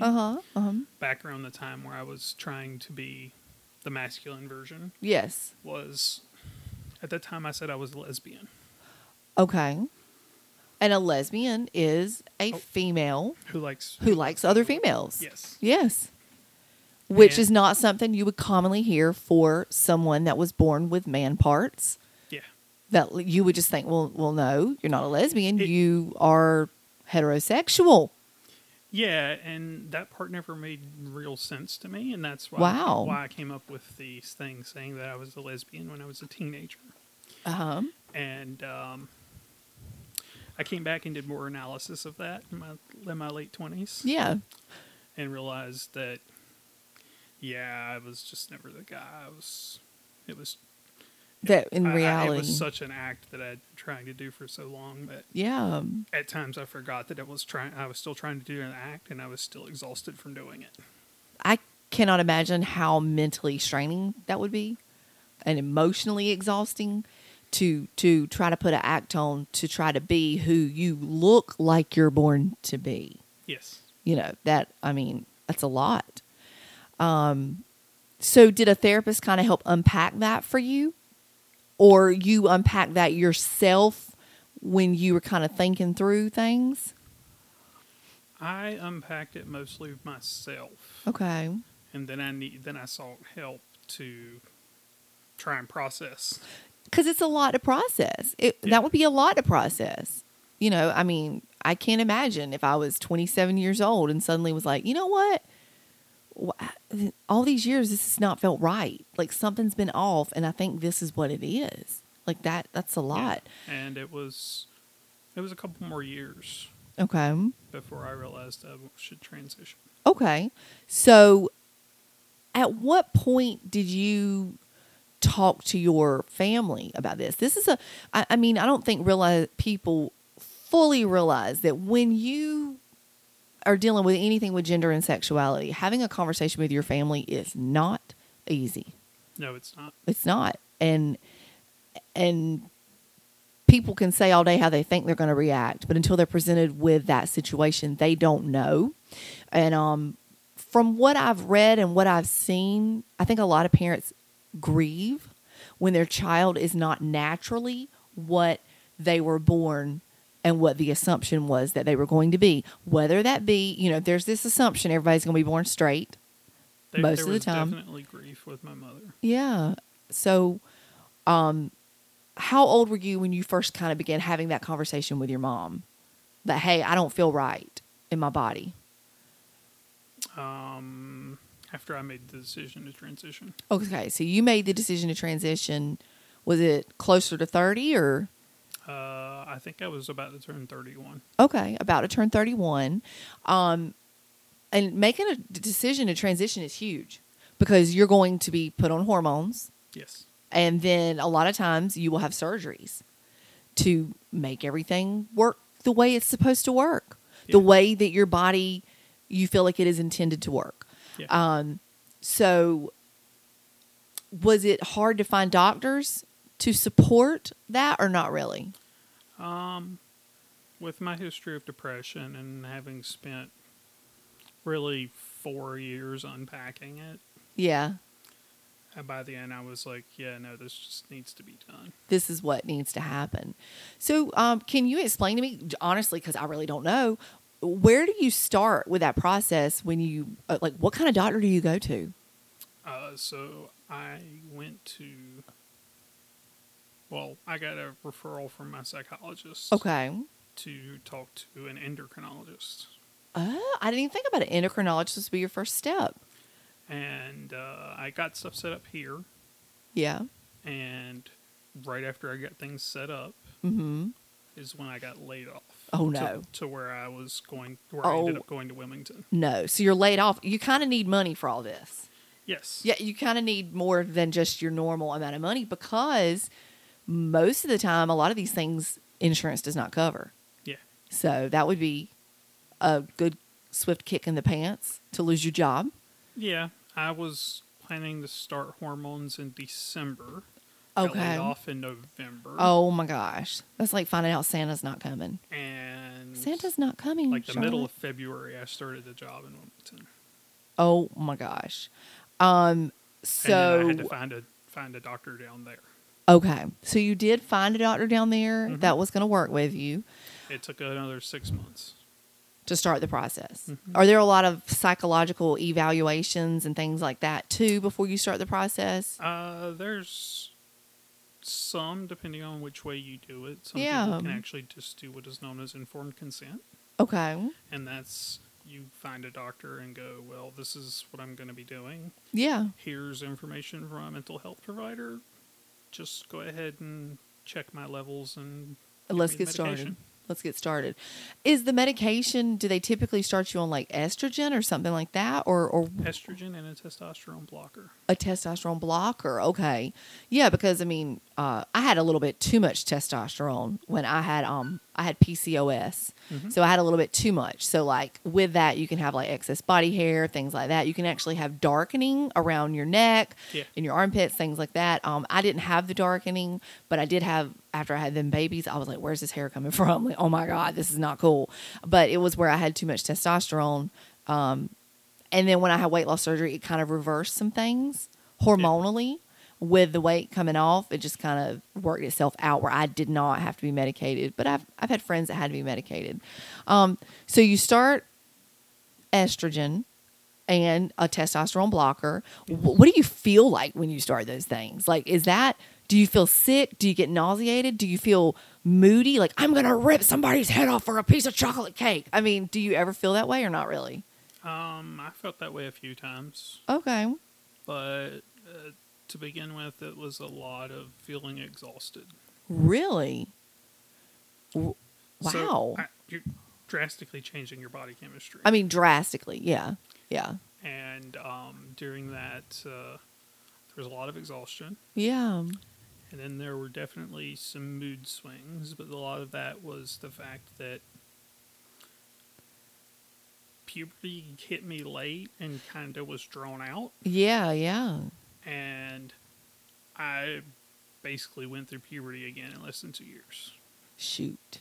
That does not sound fun. Did you have a roommate at the time? Who did you have to go through puberty with? This is bad. I was living by myself. Oh, well, that's probably a good thing. Because you might have been hard to live with. I'm just saying that because I have children. And I know what puberty's like. And it's not pretty. And I experienced puberty myself, obviously. So to go through it 2 times and then to go through it all over again as an adult, I would think would be a lot. There was a like a joke almost of something like you say, well, what would you say to your teenage self? Yeah. That would just really shock you. And I said, puberty a second time? Right? Yeah, that would be, ooh, gosh. That would be like really a lot to deal with. Did you notice things like, I've seen pictures of you previously. You had a mustache. I'm assuming you could grow a beard with the best of them if you had a mustache, but not everybody can grow a beard. Yeah, I pretty much had my head shaved really short and had, when I was between 25 and 27, I had a full beard. Oh, wow. Okay. So when you start taking testosterone blockers and you start taking estrogen, does some of the body hair, does it go away? Or my understanding of body hair is that really once it's there, you're kind of stuck with it? Yes. Okay. So I'm assuming you probably did something like electrolysis or something like that. Or laser. I had laser hair removal. Okay. It's really laser hair reduction because it's slowly killing the follicle. Yeah. And if it works the way it's supposed to entirely, you end up with effectively like a peach fuzz. Oh, that's not bad. I have a peach fuzz. Yeah. I have a peach fuzz. I mean, I don't know if it's from my testosterone, but I don't know. Most women do. Yeah. I kind of try to get it with a little buzzers. I'm like, oh, and then it'll come off and it literally looks like peach fuzz. It just looks like soft fuzz. Yes. But I don't love it. I'm always like, ugh, I got to get this off my face. Just because I don't prefer to have any facial hair. I plucked a black beard hair the other day and I was like, no, not a black beard hair. No, I must get rid of this. So I totally get that you probably were like, get rid of this facial hair. Like, I don't want it. My face, my chest, and my back. Good God. That's a lot of money. That's a lot of time. How many times do you think you've been for laser hair removal? Like over 100? No. Oh. Maybe 20, 25 times. That's not bad. Now, what about, do you have very hairy arms or no? Because you don't seem hairy. Like, looking at you now, like, you look hairless. No, my arms and legs were never particularly hairy. Okay. And even, your chest looks very, I mean, not to be staring at your chest, but it looks very smooth. Like, your skin looks very smooth. My chest and back were a lot hairier than my arms and legs. Okay. Well, I guess I mean, that they've really done a really good job, I think, helping you with your transition then. Yes. Yeah. And I'm sure too, that helps with confidence because as you're transitioning, I'm assuming there's probably a lot of self-esteem and confidence issues as you're making that transition because you want the world to view you as you view yourself, as you are, as your true identity as a woman. And so as you're transitioning, I'm sure that's I actually had hard. problems with my, what's the word you used? Did I use it? About my self-esteem. Oh, yes. And stuff like that. Like So confidence, self-esteem. Confidence, self-esteem was a problem for me starting really at the age of 12. So early on. Did it get worse when you started the transition or actually were you like, oh my God, I'm about to be me? I actually think since then it's gotten better. Okay. That's good. I think that's really good, honestly. So estrogen and T, well, stopping T, like stopping the testosterone. Did you choose to have, I mean, I don't know if you're okay with me asking this. Did you choose to have any surgeries? I have not yet had surgery. Okay. But is that something you would like to do so that you feel like you're 100% fully, or you're not sure? It is something that I would like to do. It's something that I've been considering on and off since I started taking the hormones. Yeah. Because it's a big decision, I think. Yeah, and it was never a big thing for me. Yeah. So, I've being almost entirely attracted to women. I've been attracted to a few men in my life. Yeah. But almost entirely attracted to women. It never really caused a problem. Yes. Well, and I mean, obviously, I can see that as a woman that most people are, and I think it's if you're comfortable with that part of your body. If you're like, I'm okay, we can use this for what it was originally meant for. We'll just use it. I mean, it's fine. Like we got this. You know, I think it depends on what you're comfortable with because I know different people are comfortable with different things sexually, and that's completely up to them. Obviously, between you and your partner. Do you ever wish that you could have started this as a teenager?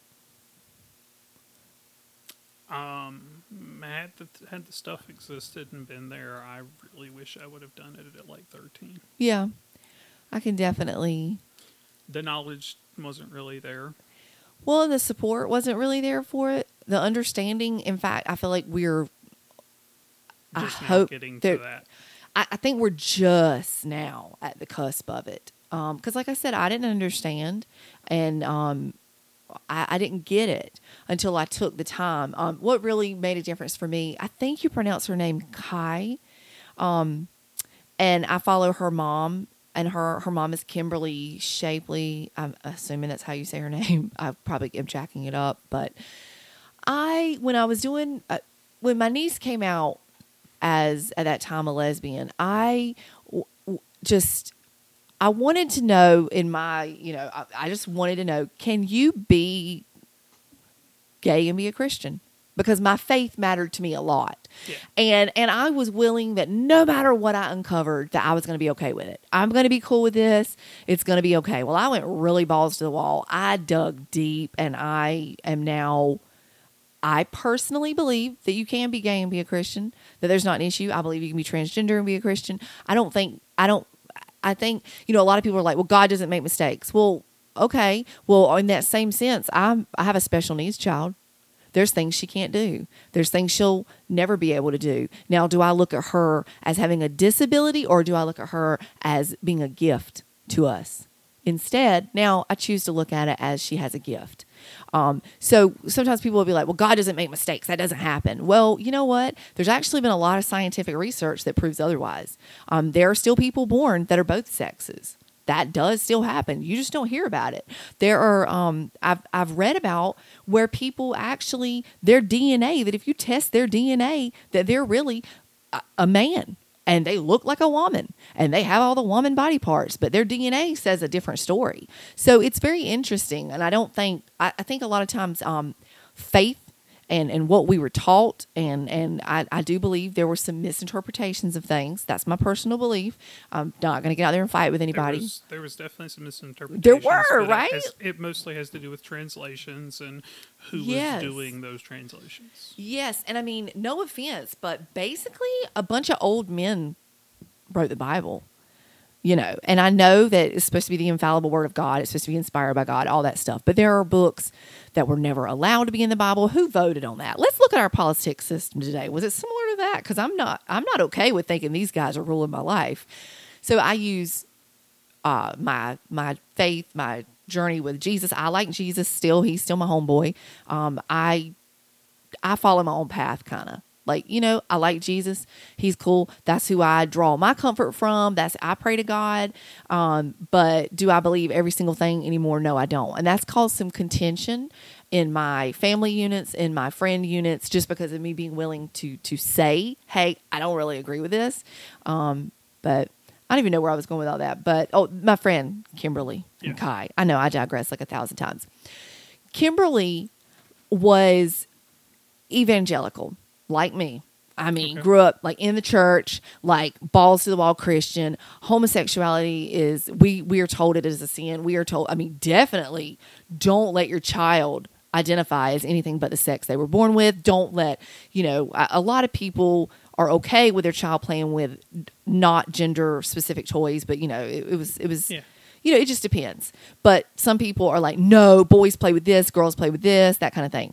So she had some older children, and then she had some younger children. And these younger children, one of them, when they were born, was literally like 2 years old, wanting to run around in dresses, wanting to wear a bathing suit, wanting to do all the things. And the mom, Kimberly, was like, I don't really kind of understand this.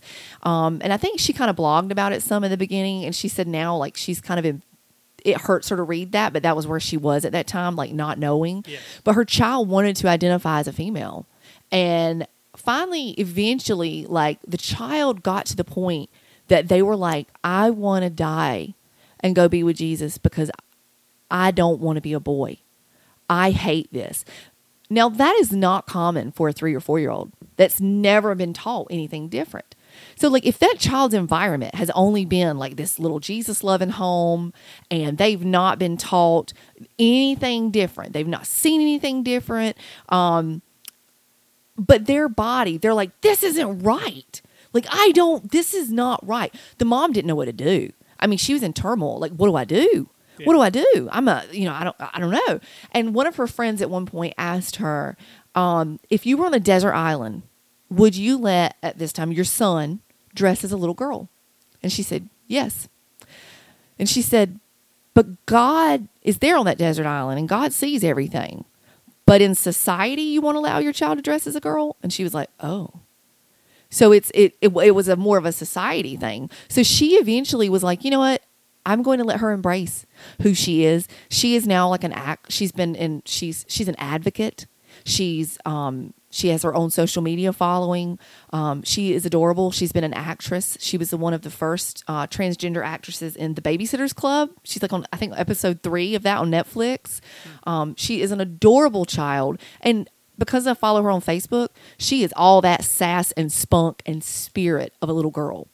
But she was not like, there were no impressions made on her that would have created that. The mom fought it. But the child was like, no, this is not who I am, and I'd rather die. And when you hear your 3-year-old, your 4-year-old say, I'm not in the right body, I want to die, that made me think differently. Because I was like, okay, that's not, like, there were no outside things affecting that child. You know, a lot of people think, I've heard so many times the argument, well, they were probably sexually traumatized. A lot of people have been sexually traumatized. A lot. I don't think that's the reason. Well, they had a bad relationship with their daddy. No, I don't want to hear that. I don't want to hear it. Here's the deal. If you struggle understanding, well, guess what? You were born straight. You were born in the right body, and you don't understand it because you don't experience it. Let yourself get in a relationship with somebody, a real relationship where you love someone, and you will start thinking different. Hopefully.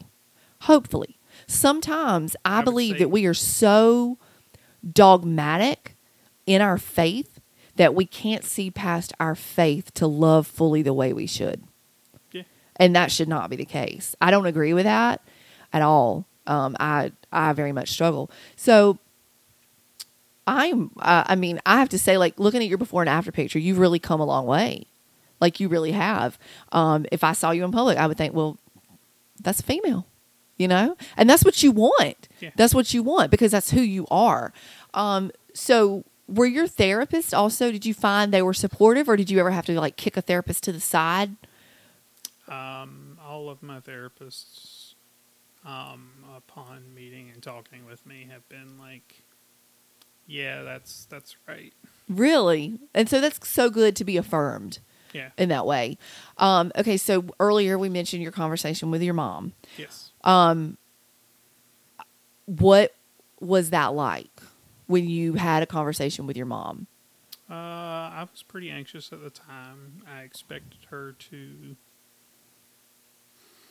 sort of blow up, Okay. be angry. Mm-hmm. And at the time, she initially was supportive, Yeah. but when she started going through the grieving process, Like when it hit her? when the changes actually started to happen, Okay. is when she broke down and when she had a lot of problems with me. Really? What about your brother? Did you also have a conversation with your brother? Yeah, I told my brother, but it was more, yeah, this is what I'm going to do. And was your And brother my brother was surprised. really? But the more he thought about it, the more some of it made sense to him. Okay. Yeah. Like, so when I was a small child, Mm-hmm.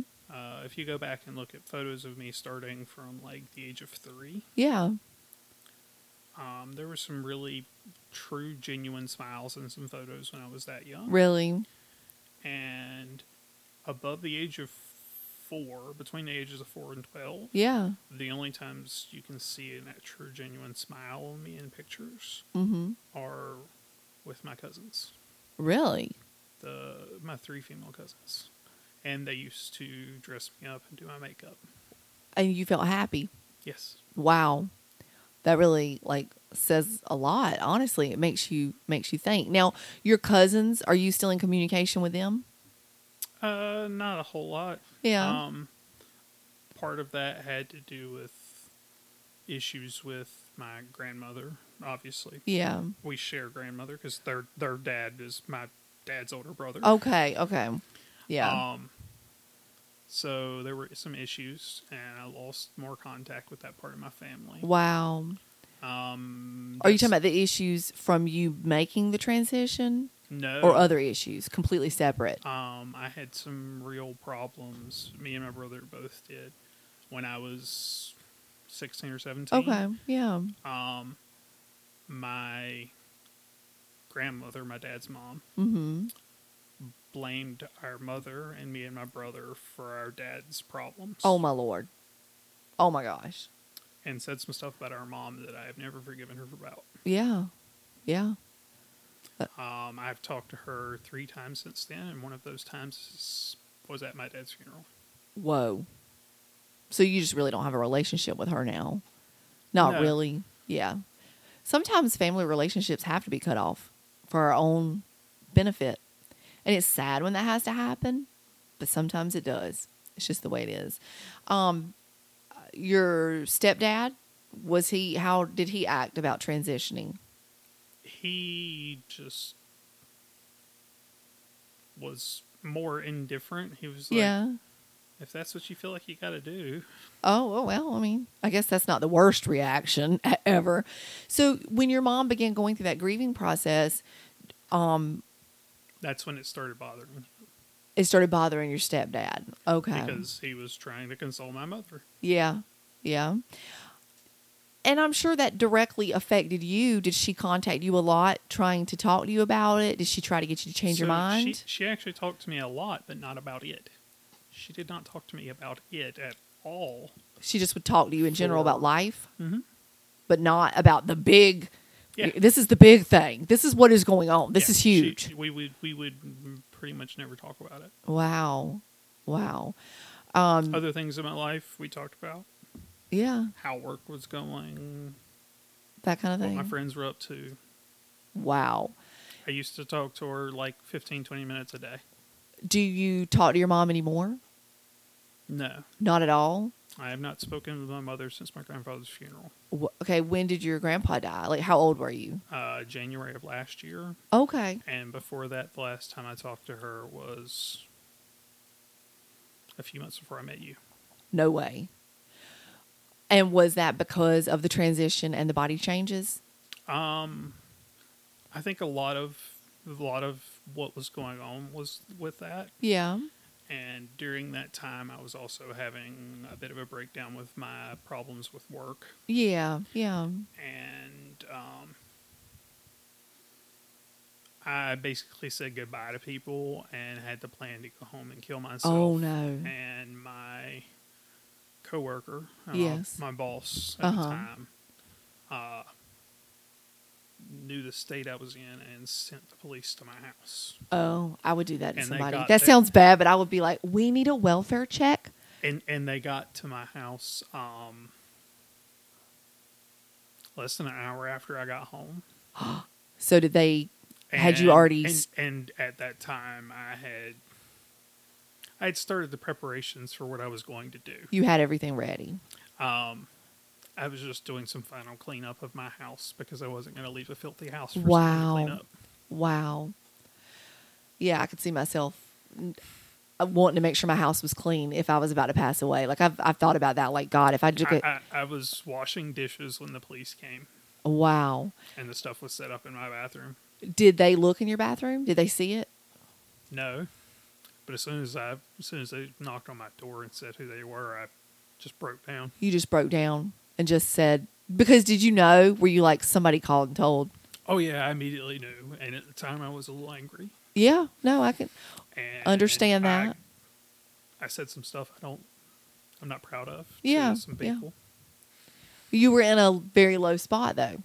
Yeah. You were in a very low spot. And like I said, I don't think people understand what it's like to feel, I don't know if you feel broken, empty, all those things, no feeling anymore, none. Yeah. I mean, I don't... Feeling nothing felt better at the time. Feeling nothing felt better. God, that's heartbreaking, honestly. It really is. So did you end up being admitted or anything? Yeah, I was hospitalized for about 2 weeks. Well, your house was clean. No, just kidding. I'm kind of kidding about that. I was hospitalized for about 2 weeks in South Carolina. Did you feel like it was helpful? Or looking back on that, do you see a lot of room for improvement in our mental health services that we offer? There's a lot of room for improvement in mental health services. That's what I've heard. I've been committed twice. Yeah, my niece was in there last year. Once in Holly Hill. Yeah. Back when I lived in Garner. Okay. Yeah.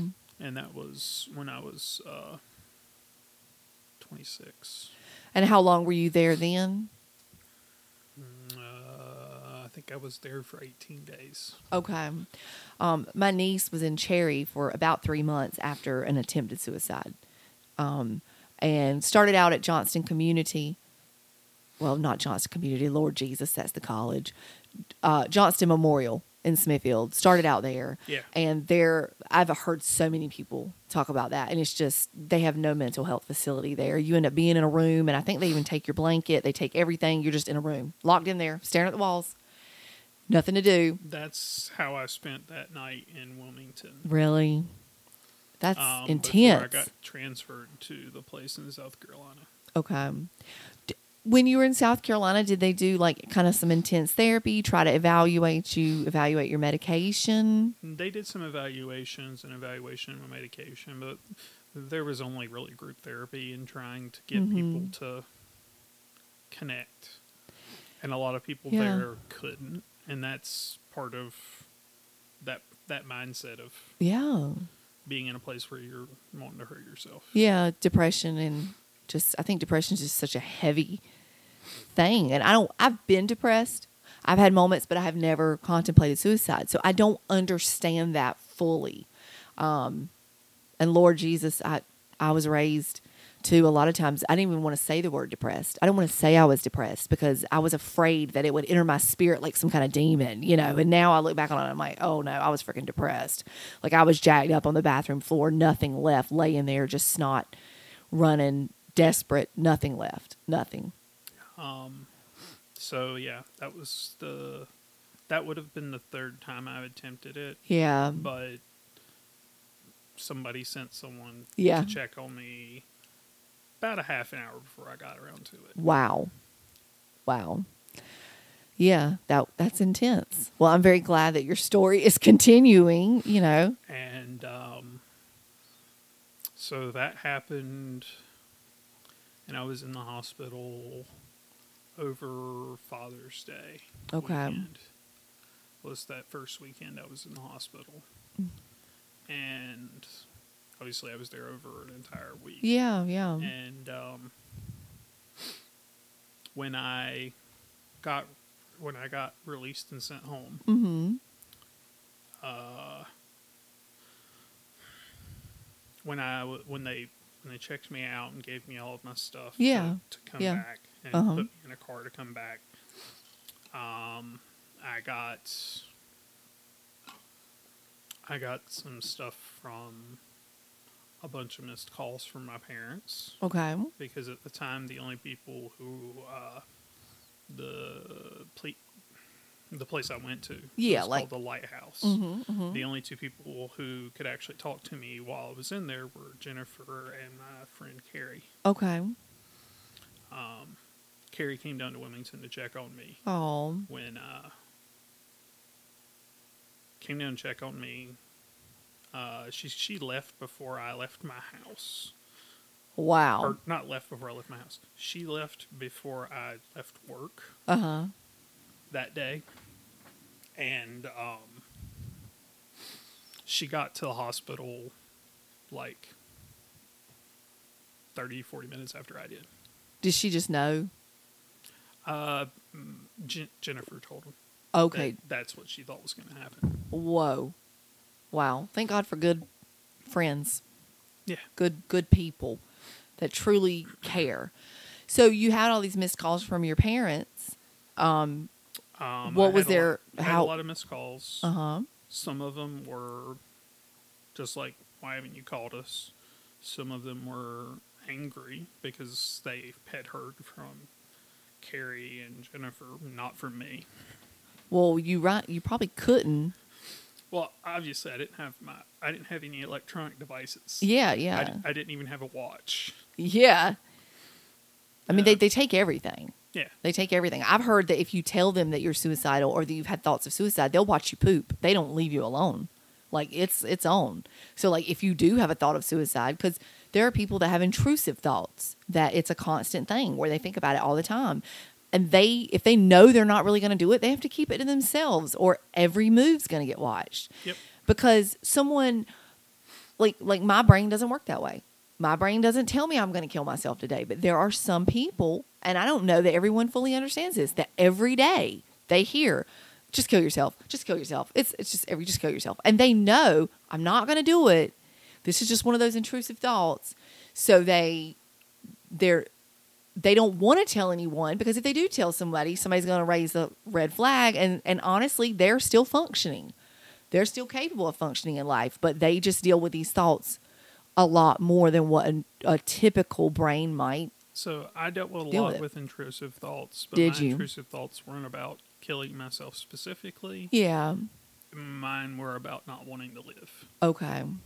Yeah. Like, there was a lot of my life where I just kind of felt like digging a hole and laying down in it. Oh, wow. Just saying, cover me up. Yeah. You were just done. Yeah. Wow. Do you still feel like you battle a lot with depression, that it's a constant battle? It's a bit less of a battle now.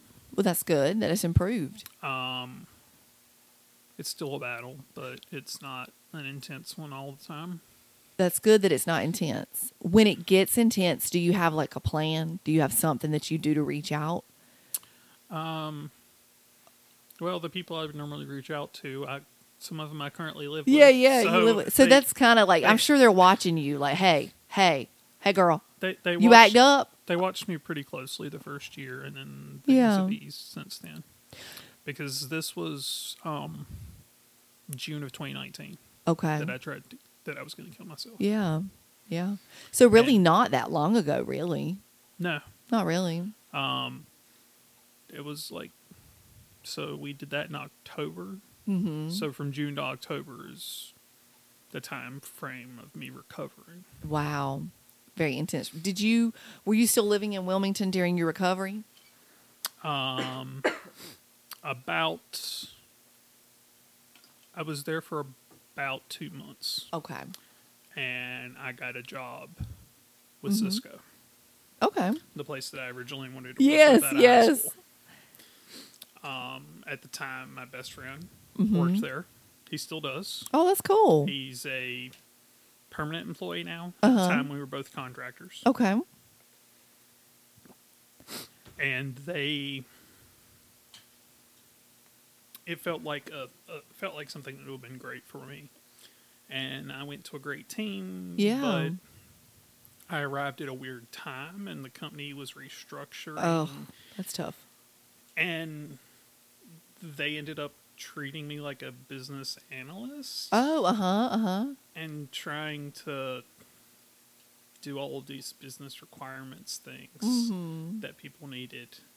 That was not like what you not my engineer brain. Yeah. So there was a lot of struggle with that. Yeah. And there was definitely some depression in there. But during that time is when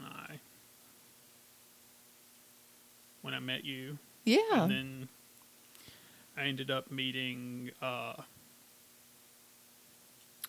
someone that I ended up dating for about 4 months. Okay. Shortly after I got out of the hospital, I met them, and then I started dating them in December. Oh, wow. And I started dating them right after I tore my ACL. Oh, shoot. Ow. So you can't imagine the pain associated with that. It was almost a month from when I tore my ACL to when I had surgery. Oh, my gosh. Yeah.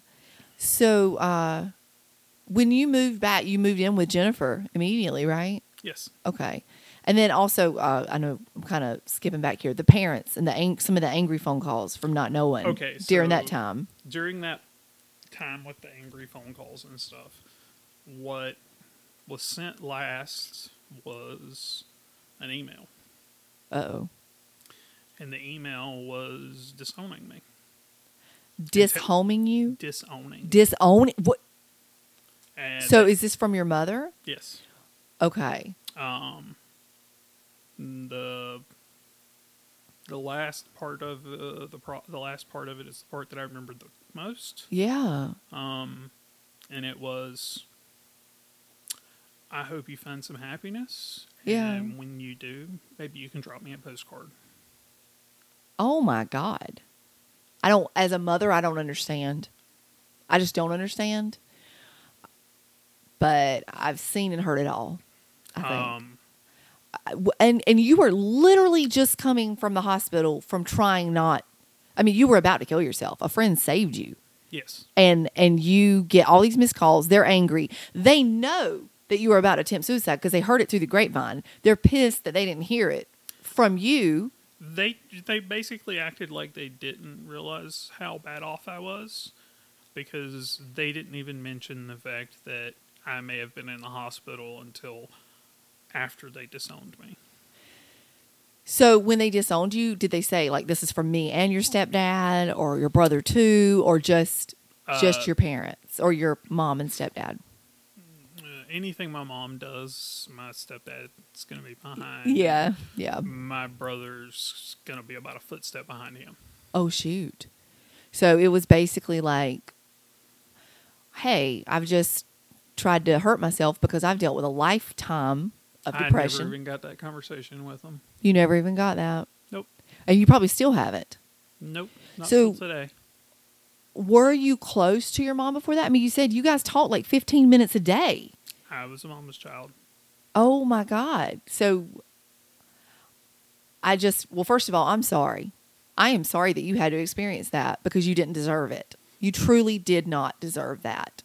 And I'm proud of you that you've continued your life. I mean, if you struggle with depression and those types of things, and the people that are supposed to love you most in this world treat you that way, it has to be hard. So it has to be incredibly difficult. Yeah.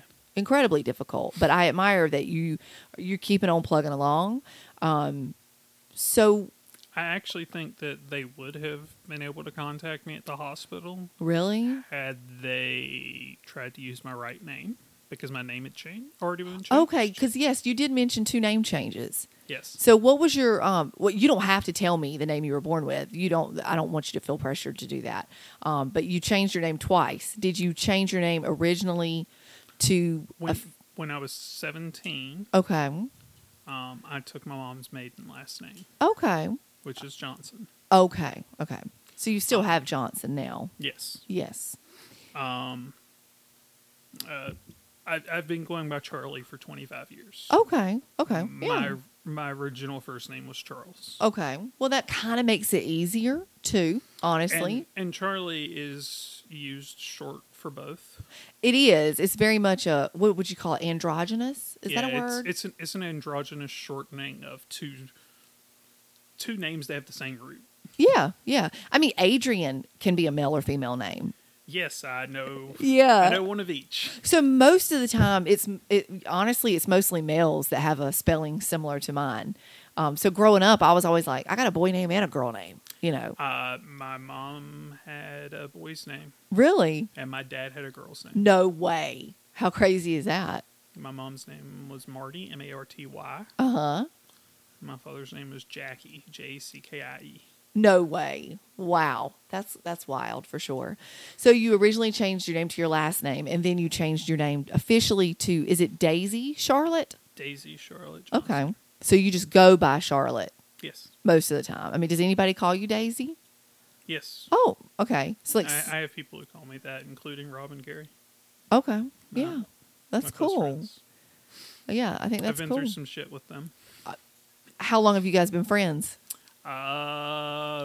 Me and Rob were sort of friends back when Rob was a freshman in high school. So Okay. I was in 11th grade. Oh, wow. So y'all kicking it back. Y'all been kicking it back for a while. And that was around the time I stopped seeing my friend that I met when I was a little kid. Yeah. I met all of those guys through one of the guys that I ended up playing football and basketball with. Really? And I hung out with them a lot. Mm-hmm. And there were girls who hung out with them too, and that included Carrie. Yeah. They were head over heels for each other, really young. Oh, wow. Neither of them quite knew how to handle it right. Yeah, well, Because they didn't get back together until after I was done with college. Wow. Sometimes it's like that. There's other parts to their stories, but that's their story. So you guys, they're like your best friends, really? Some of your closest friends? Yeah, Rob's my closest friend, and Wow. Carrie's like my sister. Oh, I love that.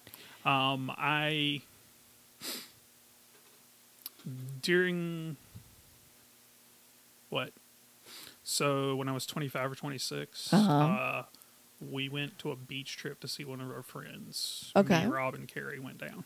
Uh-huh. And Carrie got pulled out on an undertow. Oh, my gosh. That's scary. And I took off after her. Yeah. With you better save somebody's life. It was like a wakeboard or a boogie board, whatever Really? you want to call it, one of those. And I was able to get her on top of it, got the strap around her. So the strap was over her, over it, and then strapped to her wrist. Oh, wow. Yep. We're just hitting microphones here while we talk. It's fine. And then strapped to her wrist. So she was kind of pressed down onto it. Yeah. And I swam her back in. How in the world you got her out from an undertow? That's pretty intense. Yeah, I'm not the fastest swimmer, Yeah. but I can displace enough water to be able to just power through water coming at me. Yeah, I don't think I'd be that good at it, honestly. So miraculously, we got through that, and Carrie was fine. Yeah.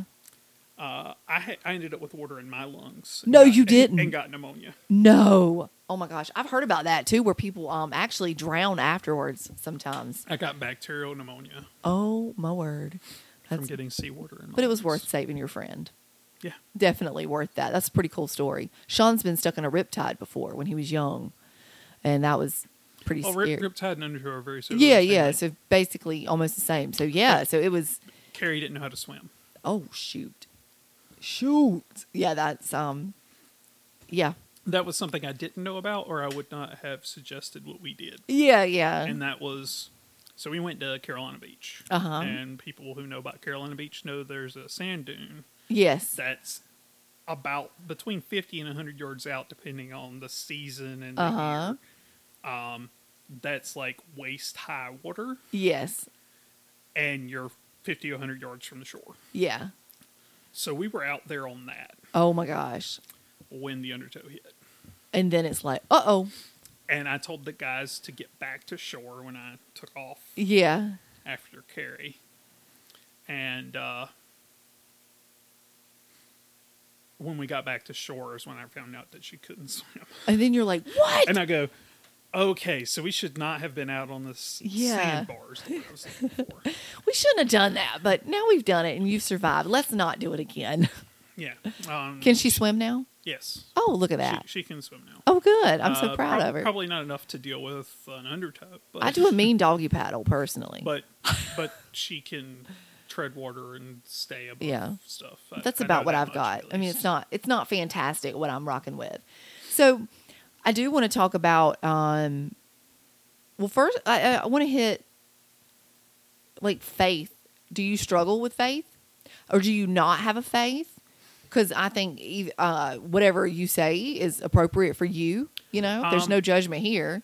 At this point, I would consider myself agnostic. Okay. Yeah. I was raised Southern Baptist, Oh yeah. and I was baptized at 13 or 14. Okay. Yeah, I was baptized around 13 myself. And it had religion for me was a lot of tied to my family. And sometimes it can be rules and not relationship. Like, I think it's so important for me personally, like, viewing God through my own lens. You know, before I would say having a personal relationship with Jesus. I'm not saying that that's not maybe what I have, but viewing God through my own lens. There are things about the Bible that I struggle with, like a lot of the killing and a lot of the really harsh things I really struggle with. So instead, I like to view God, honestly, I like to view God as neither male nor female, because I like to view him as motherly, because I know how I feel as a mother and how nurturing I feel towards my children. And it helps for me to view a God like that as the one that I am submissive to. And that I believe in as well. Yeah. And that's also why I believe if God is real. Yeah. God is definitely Yeah. definitely more feminine, at least, if not a woman. Yeah. Yeah. But that has to do with the whole process of what happened for everything. It makes more sense. Yeah, I get that. For someone being motherly. Yeah, I really struggled with thinking of God as demanding and almost out to get me and looking for everything I did wrong. And then when I thought of him as nurturing me, I was like, oh, I can dig that. And I can dig wanting to protect someone no matter what. And a lot of my disconnect in faith had to do with how poorly the people that were in and out of my life were with their faith. Yeah. So most of what I was exposed to as a kid and up through being a teenager Yeah. was people believing that they're better than you and using their faith as a weapon. Oh, shit. That's the truth. Look, you're not even lying. And that alone soured me on organized religion. I completely get it. And I can honestly say that there were times in my own life when internally, I wouldn't vocalize it, but I felt spiritually superior. I did. I felt like, I have my God, and we will deal with this. I will just pray to God, and everything will be fine. You know, or like, and I still trust God, but I don't feel spiritually superior to anyone now. And now I understand why people question, and I'm not afraid of it. Whereas before, I was scared. Like, if you told me you believe different, I would feel like it was my job. Let me get you saved. Let me introduce you to my Jesus. You know, like, I felt like that's what I had to do. And I don't feel that way anymore. I just want to live my life. And I just want to be a positive influence for people. And just positive influence and spread joy. Yes, like spreading joy is such a big deal to me. And awareness. There's been a lot of anger and hatred spread at used religion. And my gosh. That's where I had to break from it. I was just like, well, sometimes you have to deconstruct. Like, you kind of have to come out of that religion, especially if you've not seen really good positive examples. For example, disowning you. I don't think that's very. I don't think of that as Jesus-like. I don't personally. I don't. That's me. No, that's my opinion. My family was very hurt. Yeah. And I can understand their side too. And I understand them being hurt.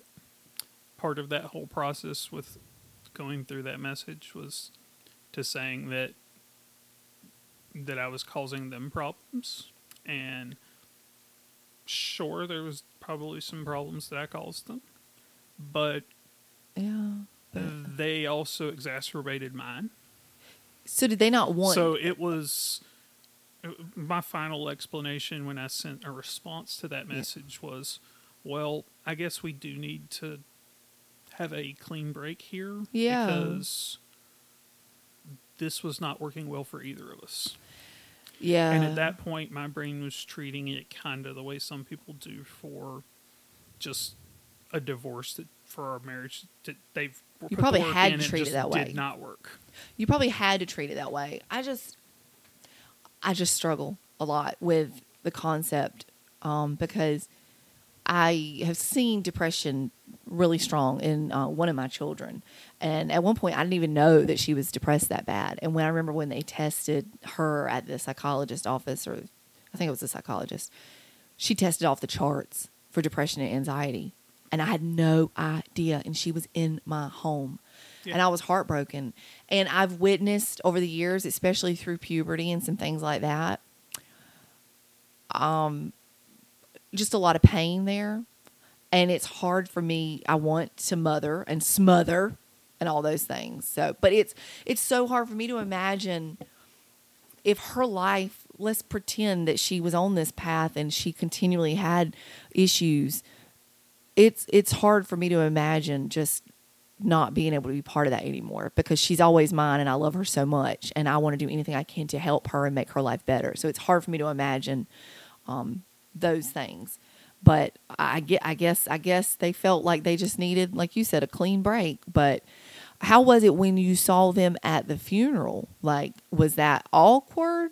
Did you speak about it, or just not have any words about it? Just kind of like, hey. We didn't really talk about it at all. Did you speak to each other, like, and say, hey? My mom said that she was glad that I was there. Okay. And gave me a hug. Was that hard? And my stepdad ended up asking me a little bit later how I was doing.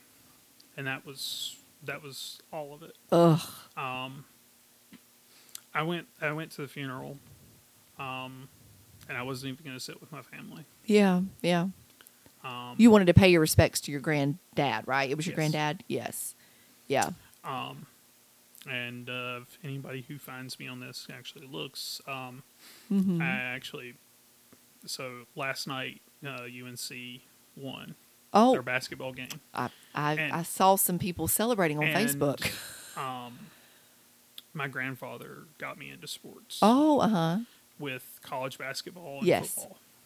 And we watched college basketball and professional football from the time I was like 5 Oh, wow. until my family said, no, we're done with this. Really? Yeah. Yeah. By then, it was already painful for me because at that point I was transitioning and my Yeah. grandfather didn't understand it. Yeah. Older generations, I think it was harder on them. It was not even just that. It was the fact that he had been declining to the point where he wasn't all there anymore.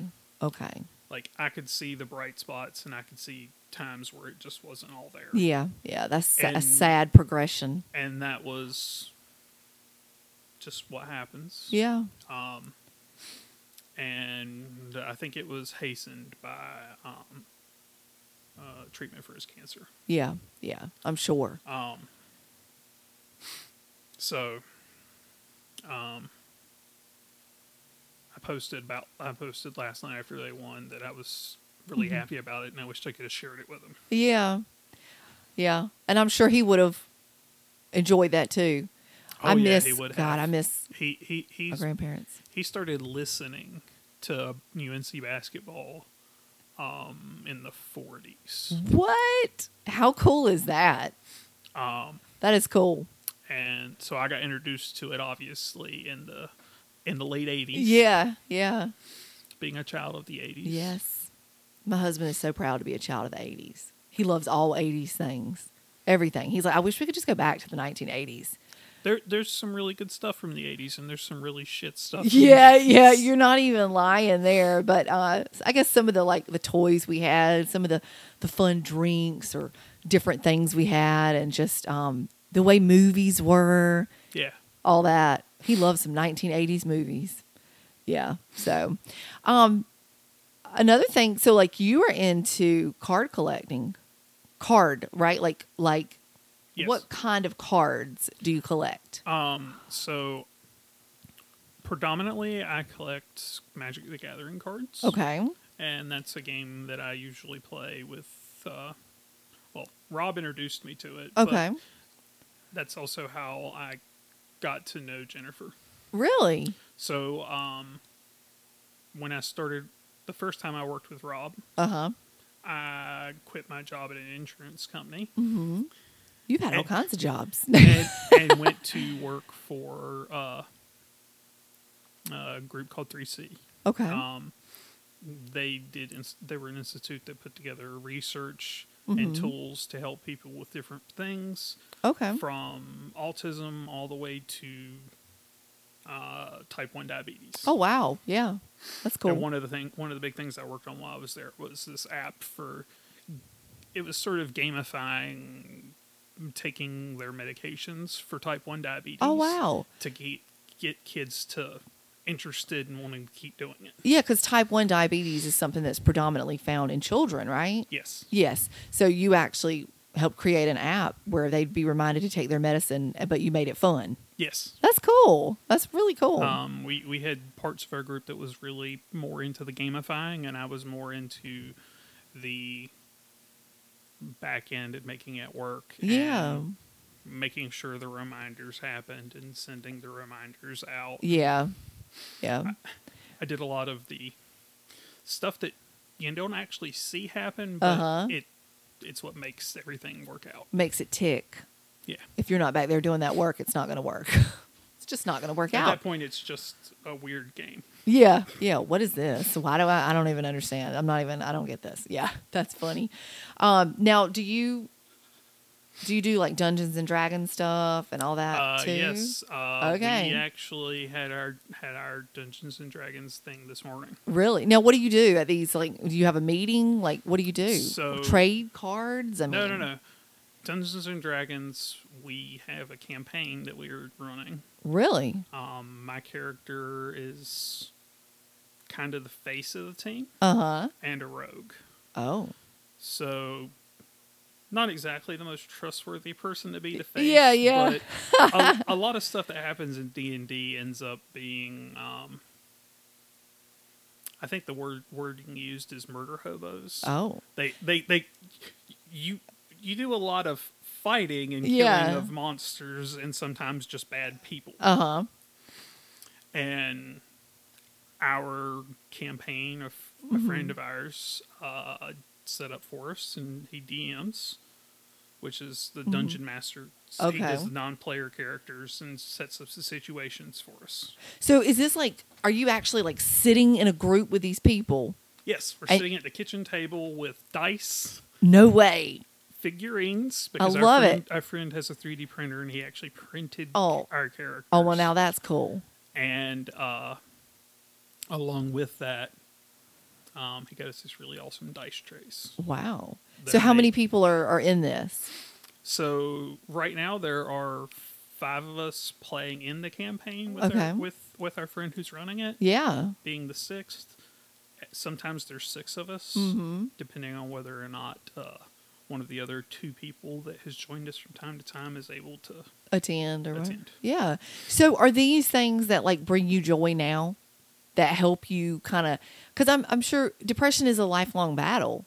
Yeah. I'm assuming. I mean, I from what I've gathered, because it's probably a chemical imbalance. Yeah. In all reality. And so are these things, do they help bring you joy? Do you feel more satisfaction in your life from getting to do these things and being around people? There's definitely more satisfaction, some joy, but not always. Yeah. And that's just, sometimes I just fall away from it because it's just not, it's not doing it for me. Yeah. Yeah. So what brings you joy? Do you know? I'm still working on that. You're working on it, but you can, that's good. But at least you're working on it. You're working on it. You're making progress. You know, I would definitely call you a survivor, a very strong woman. You know, I'm impressed with you. I swear, I cannot imagine dealing with some of the things you've had to deal with. You know, I really can't. So I very much admire what you've done, and you're still here. You're still plugging along. I'm proud of you for that, because I don't think some people realize how truly difficult that is some days. Yeah, some days getting out of bed is not even just a challenge, but like the hardest thing I can do. And see, I can't imagine that, because I've not been to that point. I mean, I've had some low points. Recently, when I had some health issues and we also had a lot of stress in our home, there was a day I thought Sean's going to have to admit me. He's going to have to. Like, I never saw this day coming, but I'm going to have to be admitted if I can't pull out of this. I literally had no emotion, none. It was gone. I didn't want to be bothered. I didn't want to be talked to. I wanted to just stay to myself. And I was miserable. And I don't know if it's like that for people who really battle depression. Is it like that? Usually by the time we hit our lowest, it's been like that for a few months. And I dealt with that feeling for a day, and it almost undid me. So to deal with that for months, I would say really probably that sort of feeling, it's just so worn down that you're numb to all of it. Really? I've spent probably 5 or 6 years of my life feeling like that. Good gosh. I can't even wrap my head around that. So do you feel, or you feel like you're currently in a better place, or you're kind of on the road, like in a trajectory towards a better place? I'm definitely in a better place than I have been in. That's good. We're working on what that road looks like. Yeah. Continuing. Do you have like goals that you want to meet, or things you want to do, or like a bucket list? I do have a bucket list. Okay. And one of those things was to play in the World Series of Poker. And you, okay, so we mentioned that earlier, and I gotta know about this. Like, How do you get in the World Series of Poker in Las Vegas? You show up and you pay money. Oh, is that it? A lot of money? Yes. A lot of money. How much practicing do you do back home? I mean, like, do you play poker all the time here? I have not in several years. But you were there, when was this? Last year? Mm-hmm. During COVID? Like, you just... Well, everything kind of got better between October and November. Okay. And I went there the week before Thanksgiving. Wow. Okay. So how did you do? I was like 20 people away from actually making a profit No way. in the tournament. Wow. I'm so impressed. I'd be like the bottom of the pool, like the very bottom. Like, how many people even participate in that kind of thing? That specific event was about 3,600 people. 3,600 people, and so I'd say you did fairly well considering. I mean, obviously you weren't the ultimate winner. That would have been fantastic, I mean, honestly, but I can't even imagine. Yeah, the winner of that event got like $380,000. Good Lord. Are you glad you did it? Yeah. It also made me feel confident that it was the right decision. Really? And that one day I will go back and play again. Oh, yes. I love that. Future plans. So what's something else on your bucket list? A lot of the things are more innocuous. Like, I want to watch the sunrise over the Alps. I like that. I want to see the Aurora Borealis. Oh, that would be amazing. And maybe I can squeeze that in at the same time to going to see the Blue Lagoon. Where's the Blue Lagoon? It's in Iceland. Is it really? Yes. And Iceland's green, right? Yes. That's what I've heard. Iceland's green. And Greenland's ice. covered in ice. Yeah, that's what I thought. That would be really cool. I think I just developed a bucket list because I had the opportunity to go to Arizona. A friend was going to visit her sister, and I'd always known that I wanted to go to the Grand Canyon. So when I was there, I thought, I'm going to make a bucket list. And so like now there's things on there. Like, I want to go to Yellowstone. I want to see is it the Redwood Forest? Yes. I want to see those trees that are massive. I want to see them in person. I want to stand in front of them. Northern Oregon. Is that in Oregon? Is that where? I think it's Northern Oregon. Okay. Well, I want to do those things. Like, I put that on there. I put like Niagara Falls on there because eventually I just want to do it. In this book. You have that. Wow. So you have your bucket list in the book? I see this. Okay. So, Charlie, she has this book and it's my journal. It's a journal and it is like full of tabs. She's so organized. Sometimes. I swear my stuff does not look like this.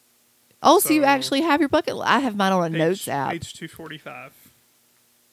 Wait, there's an index in this journal. Guys, oh my God. Like, she is with it. So, yeah, that's how much is on it right now. Oh, wow.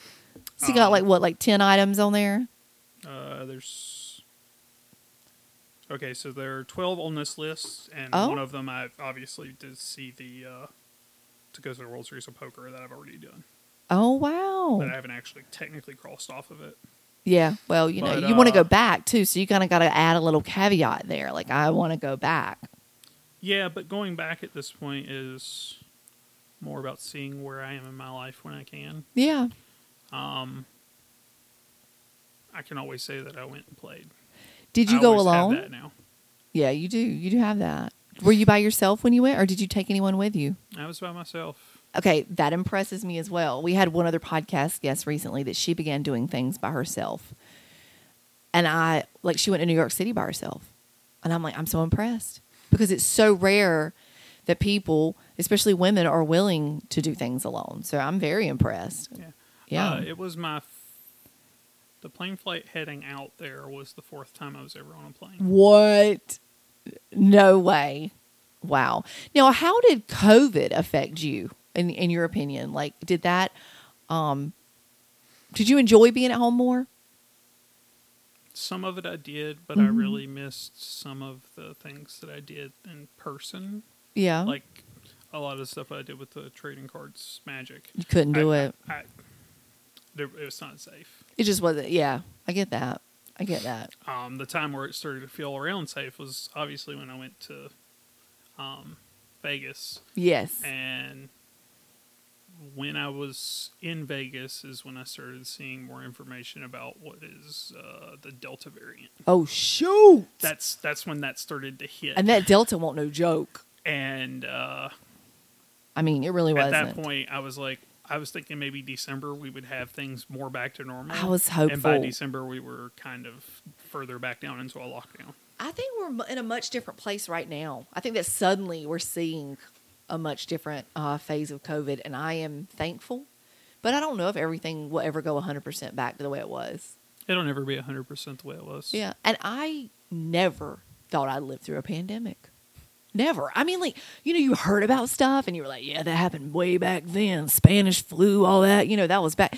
Never did I think that we would live through this. I definitely saw my children's mental health decline during that time. It was a tough season. It's been a lot for a lot of children. Yeah, there was a time that I had to make the decision that I had to pick physical health or mental health. And I chose at one point mental health for my child because they were laying on the floor just crying and crying and couldn't stop. And I was like, I had forbidden, we can't leave this house. We can't go. At that point, it was a very dangerous time to get out. Really, truly, everybody was getting sick. And then I said, you know what? I can't. Your mental health is worth more to me than our physical health. So let's hope we do okay. And we got through it, and we've been fine. We had COVID in December, right at Christmas. So that was a fun experience. Are you smelling some? Yeah. Does it smell good or bad? Familiar. Is that weird? Do you pick up on smells? Yeah. Since I started. Oh, wait. Yes. Since I started taking hormones.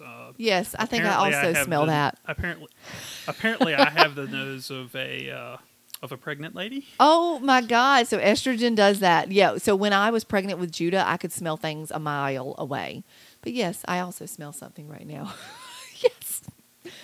So I'm trying to think if there's anything else that I want to talk to you about today. I'm so thankful that you shared your story with us. Is there anything else that you want to share or that you feel strongly about?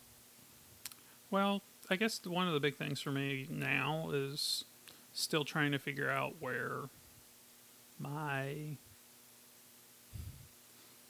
So I have been attracted to some guys. Yeah. And it's just not been really my thing before, and I still don't really know how to process all of that myself. And it could be the estrogen flowing through your system. Like, hey, that guy over there be looking mighty tasty. But I'm still mostly attracted to women. Yeah. So I mean, in that case, you're a lesbian? That's what you consider yourself. And that's been part of why I've been trying to weigh my options and figure out what I wanted to do with surgery. And that does make sense, because that would be an important piece of that, because you may want to find the person that you feel like you want to be in a long-term relationship with and make that decision together. That's some of what I thought about for a while. Yeah. But it's just not been realistic for the last few years. Yes. I understand that. Yeah. And one of my good friends from Wilmington had surgery recently, and they're going to finish up their surgeries later this year. Well, how's that going for them? Is this male to female or female to male? Okay. The surgeries they've had done so far have been really good for them. That's good. Been helping them a lot. Good. Than their mental health. Yeah. It was a little hard for them because they were married. Okay. And their wife tried to process it. Yeah, yeah. She considered herself a little too straight. I've seen to continue. Yeah. In the relationship with it at this point, another woman. Yeah. Yeah. I've seen it work for women and men that the man then said, no, I'm not a man. I'm a woman. And they transitioned and it worked well. It worked well. So I do want to ask this. What does it bother you, the term transgender? Does that bother you at all? Are you comfortable with it? Or are there words that you hear that are very offensive still? I don't really hear any of the offensive stuff anymore. Okay. Transgender doesn't really bother me. It's not what I would like to be. You just want to be a woman. Yes. I'm just a woman. If we could go back and flip some switches and just redo all of this as a woman, I would. Let's do that. Your life would be so much easier. It would be truly a lot easier if you could have flipped the switches. Easier in some places and harder in others. Yes. It would. I mean, no matter what, because then you'd have to come out as a lesbian or bisexual. That would have been very, very clear from a very young Yeah. I love that. I love it. Yeah. I apparently, as a small child,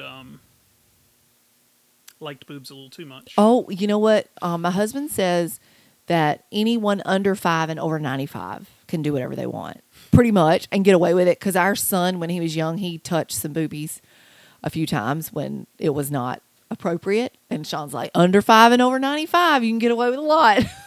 But any time in between that, it's a no. It is a no. Yeah. Really, between the ages of 3 and 5. Yeah. Were me trying to learn to not do that. Yeah. Let me not touch those breasts or stare at them. Yeah, I get it. Which I think, there's a lot of men out there that would get that too. So my husband is one of them. Yeah, he's a boob man, which I'd much rather prefer than being a butt man because I don't really like my butt being grabbed. I mean, it's okay, that's fair. Yeah, it's just not my preference. I like him so much I grew my own pair. Yeah, you grew your own pair. I'm proud of you. Look at that. And I guess that was kind of was that a fairly easy process when you go on estrogen and a testosterone blocker, that you grow breast fairly easily? Some people do, some people don't. Okay, but you were fortunate? It really depends on hormone levels and the way your body processes it, and some of it based on genetics. Okay. And the women in my family were well endowed. Well endowed, yes. So you were fortunate. Yeah. In that you just grew a set. That's fantastic. Yeah. I'm sure you're thankful for that part of your transition being an easier one, definitely. Yeah, so, a lot of people will have implants because they just don't. I would like implants. Yes, I would. I would like them to fill out that extra skin I have. I mean, mine used to be, I was anywhere from 250 pounds to 300-something pound woman, and I nursed. And at one point, my breasts were an F. And now I consider them to be a B long. Like I'm tucking them into a C cup. So what you're saying is they be long. Yes, exactly. I've done a few party tricks with these things and pulled them out, not completely out of the shirt. I don't want anybody to be like, "Oh my God, Adrienne," but there are listeners to the podcast that they've seen the party trick where I just flip it out and let it lay, and they're like, "Oh my God, girl, you need to get that fixed." And I'm like, "Well, this is what happens, like when you." I can understand it's completely different, but I can understand being uncomfortable in my body since I've lost weight. Yeah. So I was more comfortable in a sexual way when I was a big girl, because them boobies, they stood up on their own. I mean, they were looking right. And then you lose weight and everything's different. It's like melted butter that's been reformed, and it's a lot. And so I have to not think about that when I'm with my husband. But my husband is so gracious and loving and amazing, and he loved me as a big woman, and now he's loved me as a smaller woman, and I so appreciate that. And he doesn't give me a hard time over my body. So it's because he loves you. Because he loves me, and that's the thing about love. I mean, Sean's a big guy. That doesn't bother me at all. At all. I adore him, and I don't expect him to look different for me or be anything different. I mean, yeah, it's love. So, the last thing I was going to mention was, so you actually broadly mentioned it about some people being born with their chromosomes being incorrect. Yes. I haven't found someone to do the actual test. But I have most of the symptoms. Really? Of someone who was born with an additional X chromosome. Isn't that interesting? because people always talk about it as X and Y, Yes. but there's actually 5 chromosomes. Wow. And you only need the one Y chromosome to have male features. Yes. Yes. So it's 2 of my doctors believe that mine's going to be 4 X's and 1 Y. Are you going to get the genetic testing? At this point, It'd be kind of interesting to know. it would be interesting to know, but it's one of those. It's not going to change. It's not going to change anymore. anything, but it definitely makes you interested. And I guess in that same sense, I mean, I think about my own child. My own child's chromosome duplication is on an X chromosome. And, you know, the funny part of that is only one X chromosome is needed to be the active one, right? So she has 2 of these X chromosomes for her female hormones or whatever, and only one is required to be active. Typically, when there is an error in the X chromosome, the one that is perfect is the one that is selected to be dominant, but not in her case. Yeah. So I guess I kind of look at that and I'm like, okay, well, you're going to tell me she's perfect. She's fine. We just love Marissa. She's fantastic. But yet somebody with a gender identity you don't know. I mean, like this could be the case for them as well, that their chromosomes are different. You can't, you know, there's really no difference. Marissa's did not affect her gender identity, but they did affect a lot. They affected her cognitive ability. They affected so much. But what about this person over here? You know, and it's not fair to discriminate against that person or be rude to that person or be harsh and critical. I think what I would like people to take away most is to try to be more understanding.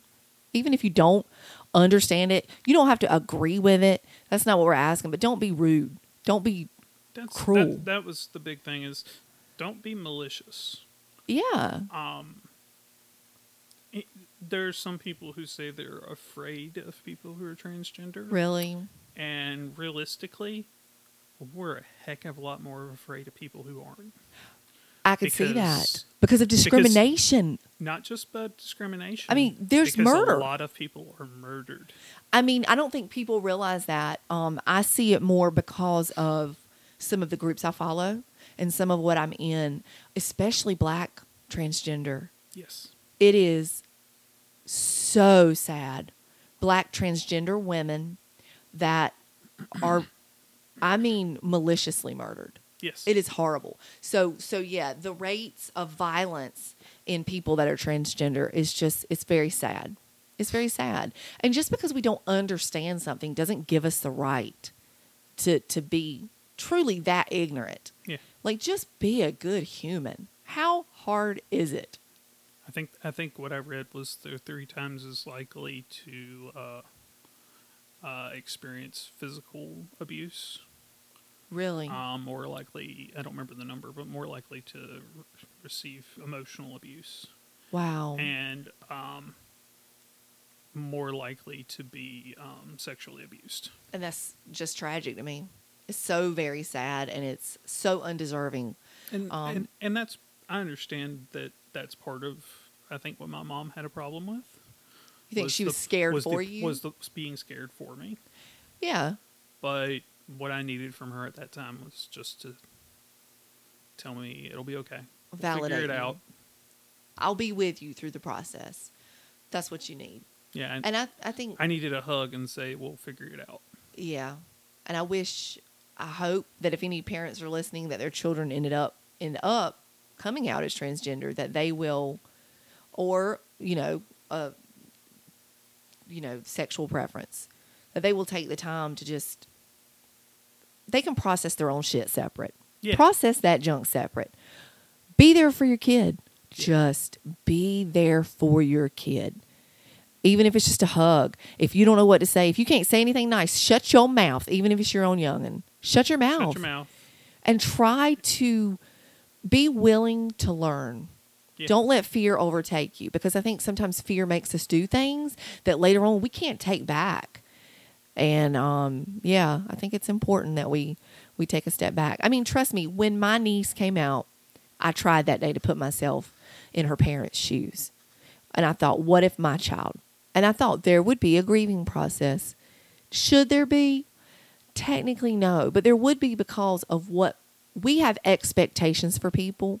And is that fair of us? Is it fair that when our baby's born that we're like, oh, one day I'm going to be a grandma, you know, I'm going to have grandchildren. They're going to marry somebody and all this. It's not really fair for me to put that expectation on my children. My children do not have to provide anything for me, but I need to provide for them. I need to nurture them. I need to love them and I need to support them because I chose to have them. Being there and supporting them is incredibly large. Yeah. Just do it. Do you think, would you ever work with any advocacy groups or have you? Have you considered it? No, I haven't considered it. Yeah. It's still very new to me. Have you gone to Pride? I've been to one Pride festival. Oh, we need to go to Pride. We need to go to Raleigh this year. We need to find out what's going on and just go. And just go. And just enjoy it and be around. I went to a Pride event last year for the first time with my niece and one of my daughter's friends and my daughter. And it was beautiful. It was just families. And it was beautiful. And I was like, a lot of families there. Yeah. And you just, there was so much love and acceptance. And I think a lot of people, maybe in the faith community, they think that the rainbow and all this, that people are trying to shove it in their face with their parades and all this. But in reality, it's that, like people that were homosexual were treated so differently. They were persecuted. They were considered to be mentally ill. You know, there was just so much they went through and like the abuse that they went through. So, it's not about shoving sexuality or gender identity in anyone's face. It's not about stealing God's promise. It's not about that. It is literally about we were persecuted, we were held down, and we are still fighting for basic human rights. That's all we're fighting for, is just to be accepted, just to be loved and treated like a normal human, because we are. Yeah. We are normal humans. So, but if people would just open your minds a little bit, just a little bit, even if it's just a little crack, we'll be happy with any baby steps towards that. So, and I think being friends with people, it's good.